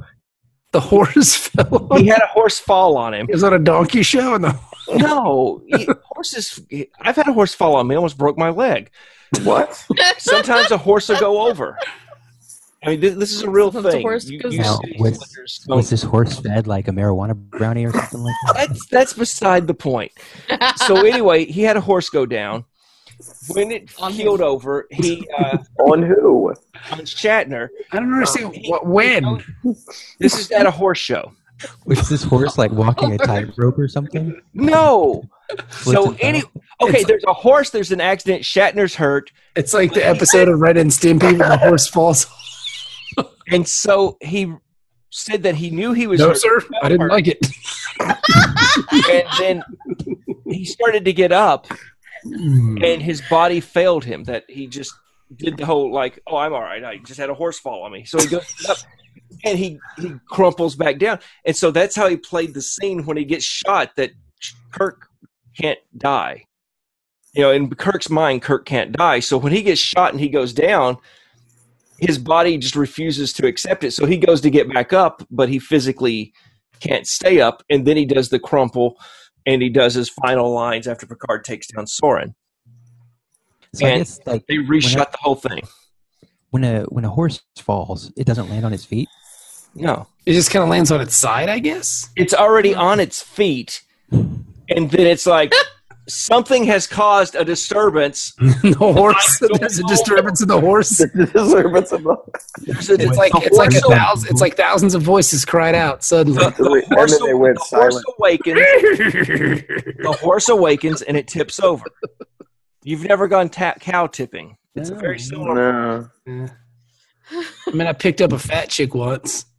That's why it's important to have Anakin Skywalker bring balance to the horse. Exactly. Otherwise, they tip over. Yes. Yep. There you go. All right. Now And I so- understand. Fine. And so then we see like the Galileo or whatever flying off in the distance, and then the wreckage of the Enterprise. They're going through their stuff, and Data finds this goddamn cat and cries. That's like one of the last scenes in the movie. It's like, hey, I found my cat. Why is water coming out of my eyes? And I never noticed before, but that cat is fucking gigantic. Yeah. It's like like he's a got a little tiger. It's like a mountain lion. Yeah. Proportional to Data. So It might not as even be Data his cat. The cat Yes. grows. Yes, the cat and Data eat the same thing. That's why they're both largely fat. He turns Thinks it into makes him look slimmer. he turns into John and Garfield.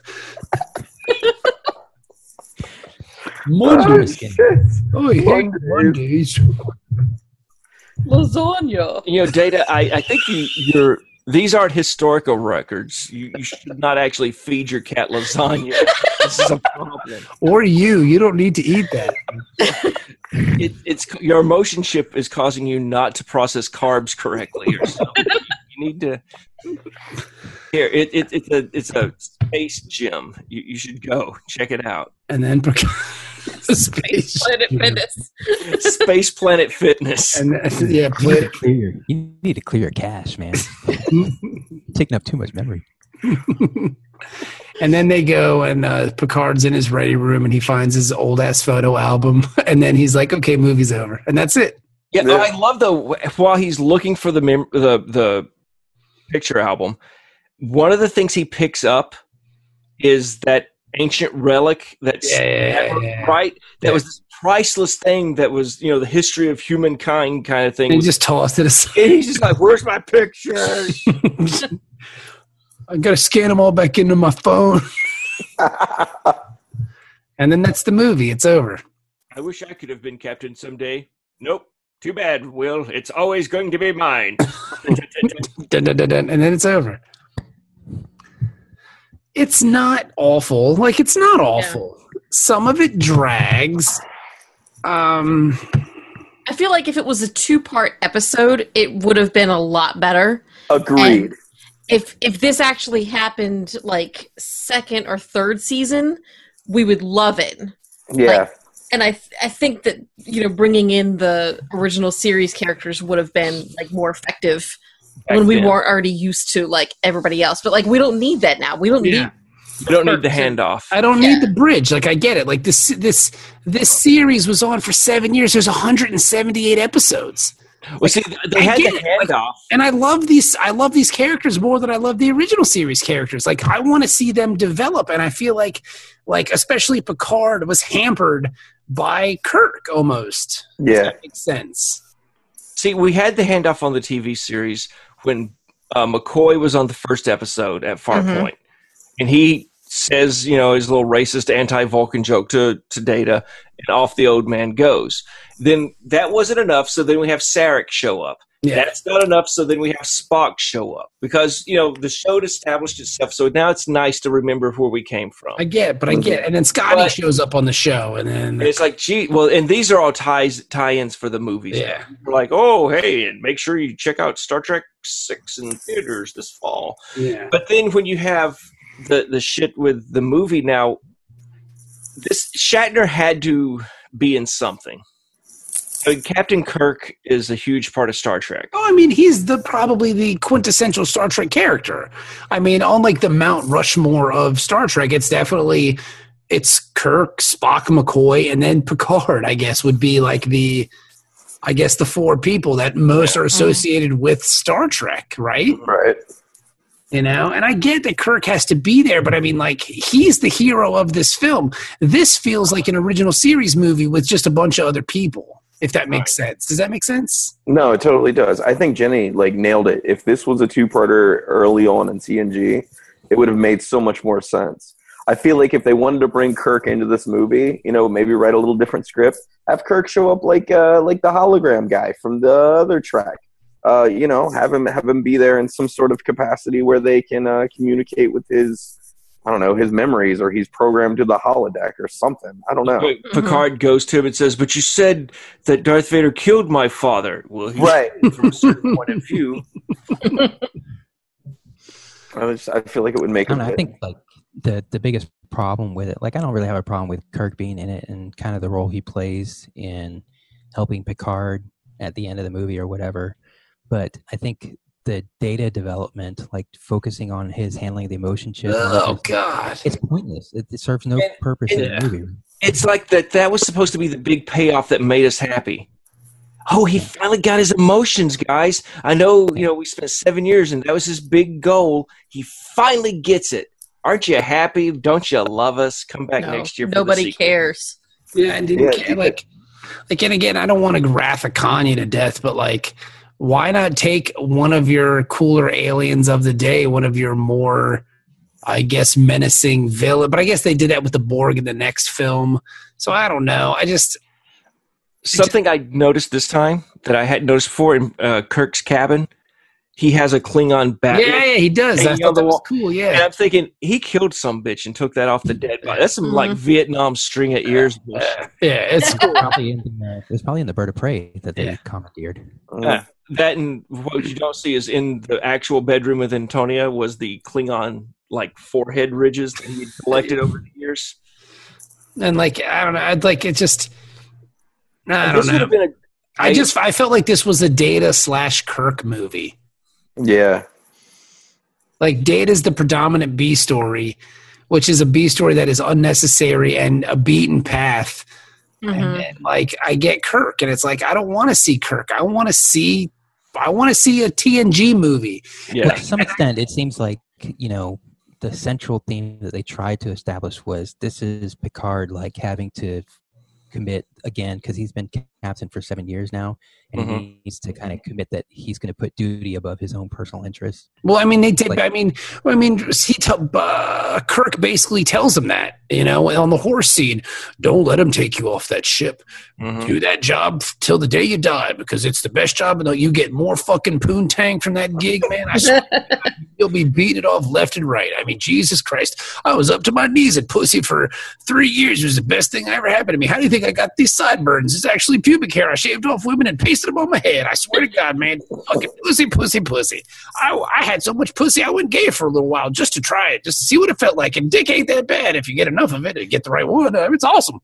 All right, yeah, crazy. Kirk on coke. I'm telling you, man, it's great. See, that would have made a better movie. I mean, I would have loved it. I would have watched the shit out of it. But it's just Yeah. I feel like this movie could have been a lot worse. I feel like it could have just been some hokey bullshit with the two, the original series cast and the TNG cast, and they just all mixed together. Well, they start out as enemies, and there's like, oh, who are you? I don't know. Let's shoot at each other because that's what we're going to do in the Superman Batman movie.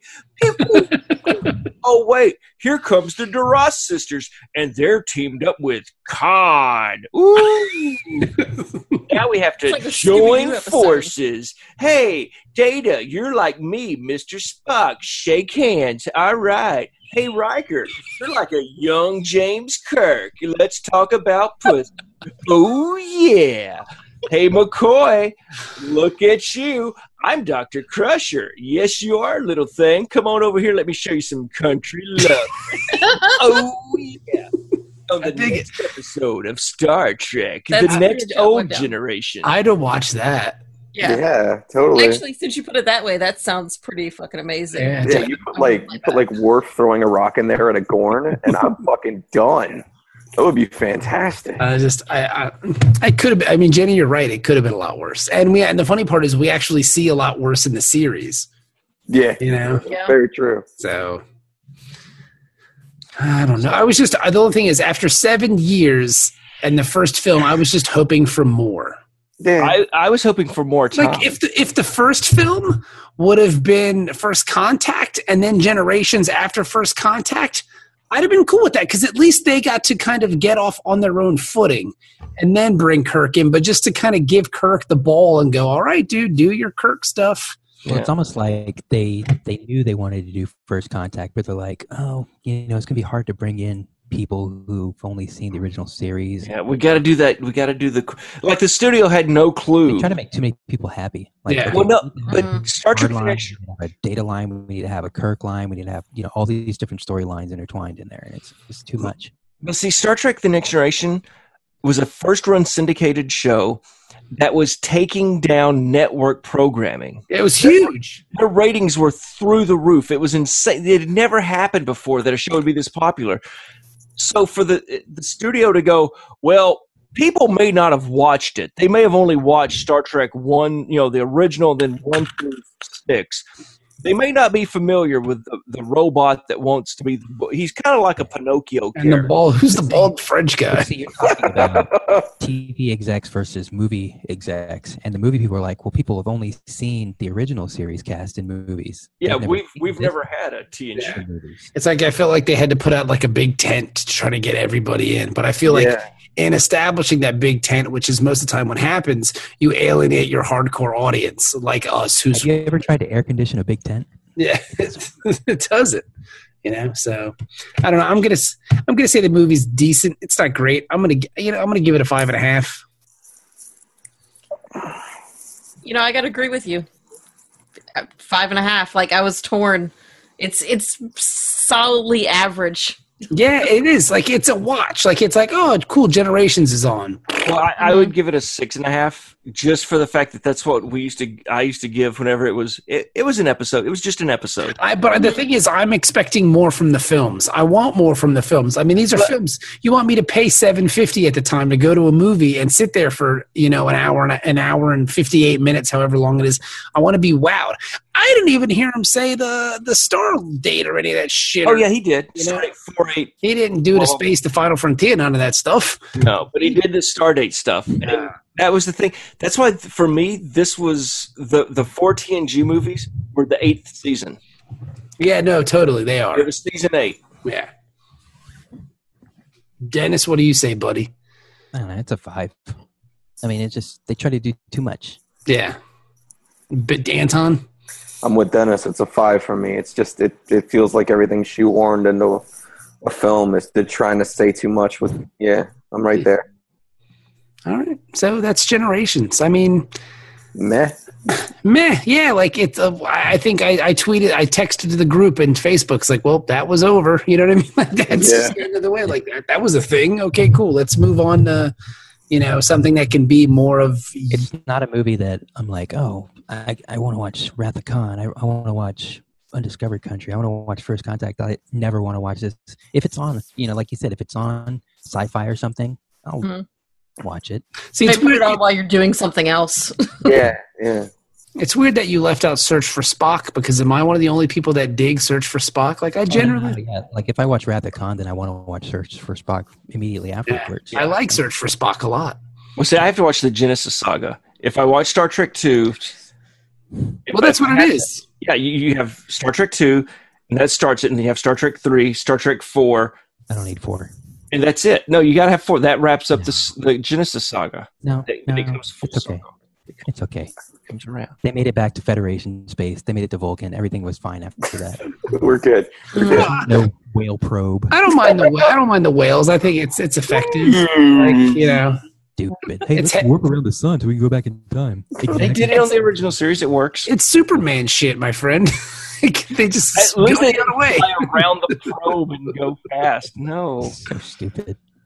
I don't know, man. The I think slingshot method of time travel is an acceptable method of time travel in the Star Trek universe. dude, you just Yeah. got schooled. And So boom, drop the mic, Ben. Drop the mic. Your faces melt while you're doing it too. A la Indiana Jones, and Raiders of the Lost Ark. I don't know, man. I'm just. Don't look, Miriam. It's just we watched a lot of Star Trek to be rewarded by the films, and I feel like the first film is kind of like a. Yeah. So would you like how people say that there's no fourth Indiana Jones movie? This is just this is like the Anton loves the fourth Indiana I Jones. love the fourth Indiana Jones movie. I don't want to hear about it. That's fine. So like I was, let's see, how did I mute that one picture? There we go. So with this one, this is not really the first TNG movie. This is the last original series movie. Yes, And it just featured bonus Yes. previews of TNG movies That's- coming up next. that's what I felt like it was. This is a transition movie, so it's neither original series nor TNG. But you don't even need the transition. That's what I'm saying. I mean, there's so I know. much. It just. I I know, don't but know. like, let's know. preserve the sanctity of Star Trek 6 and the sanctity of First Contact, and just say this is just something completely different from TNG and TOS. Agreed. All right. Okay. I just, I want to marathon them all now. I want to go get Star Trek. I've got the box set. We're going to just take the weekend. That's the new I think mission. I'm sick that day. And we're just going to start with one, uncut, unedited, and go through and just power through. what Take all what are there? 11 movies? All 10 movies? Weirdly, I would come do that with you. And say, I just want to start with motion picture and then get back to Generations. I've never It seen. changes how it feels. I've never seen the motion picture. Never seen it. Really? Watch the director's cut. Yeah, the director's cut's good. It's shorter. I'll watch what. That's weird. Most of the time, that's the exact Yeah. opposite. That's I'll watch. probably the Star Trekiest of all the movies. Mm-hmm. I agree. No, that's the most Roddenberry of all the movies. Okay, yeah. Well, that's I mean That was his vision. And you see so much of the Next Generation. Well, because the first season of Next Generation that he was in control of. Yeah, I watched that. I watched that documentary on Netflix. It was good. I'm glad you like that. I enjoyed I recommend it. Good. It was good. And Shatner loved the fuck out of that. Yeah, he was like, "You guys are all dicks without me." You guys were fighting? What? Oh my goodness. And who got angry? my language. Oh. Yeah, so there you go, everybody. That's the episode. And again, it's a movie, but it just feels like an episode. So we will talk to you guys next week when we review the first great Star Trek. I guess maybe the only great TNG movie, First Contact. We'll talk to you guys then. Kingdom of the Crystal Skull was great. I'll edit that out. Bullshit.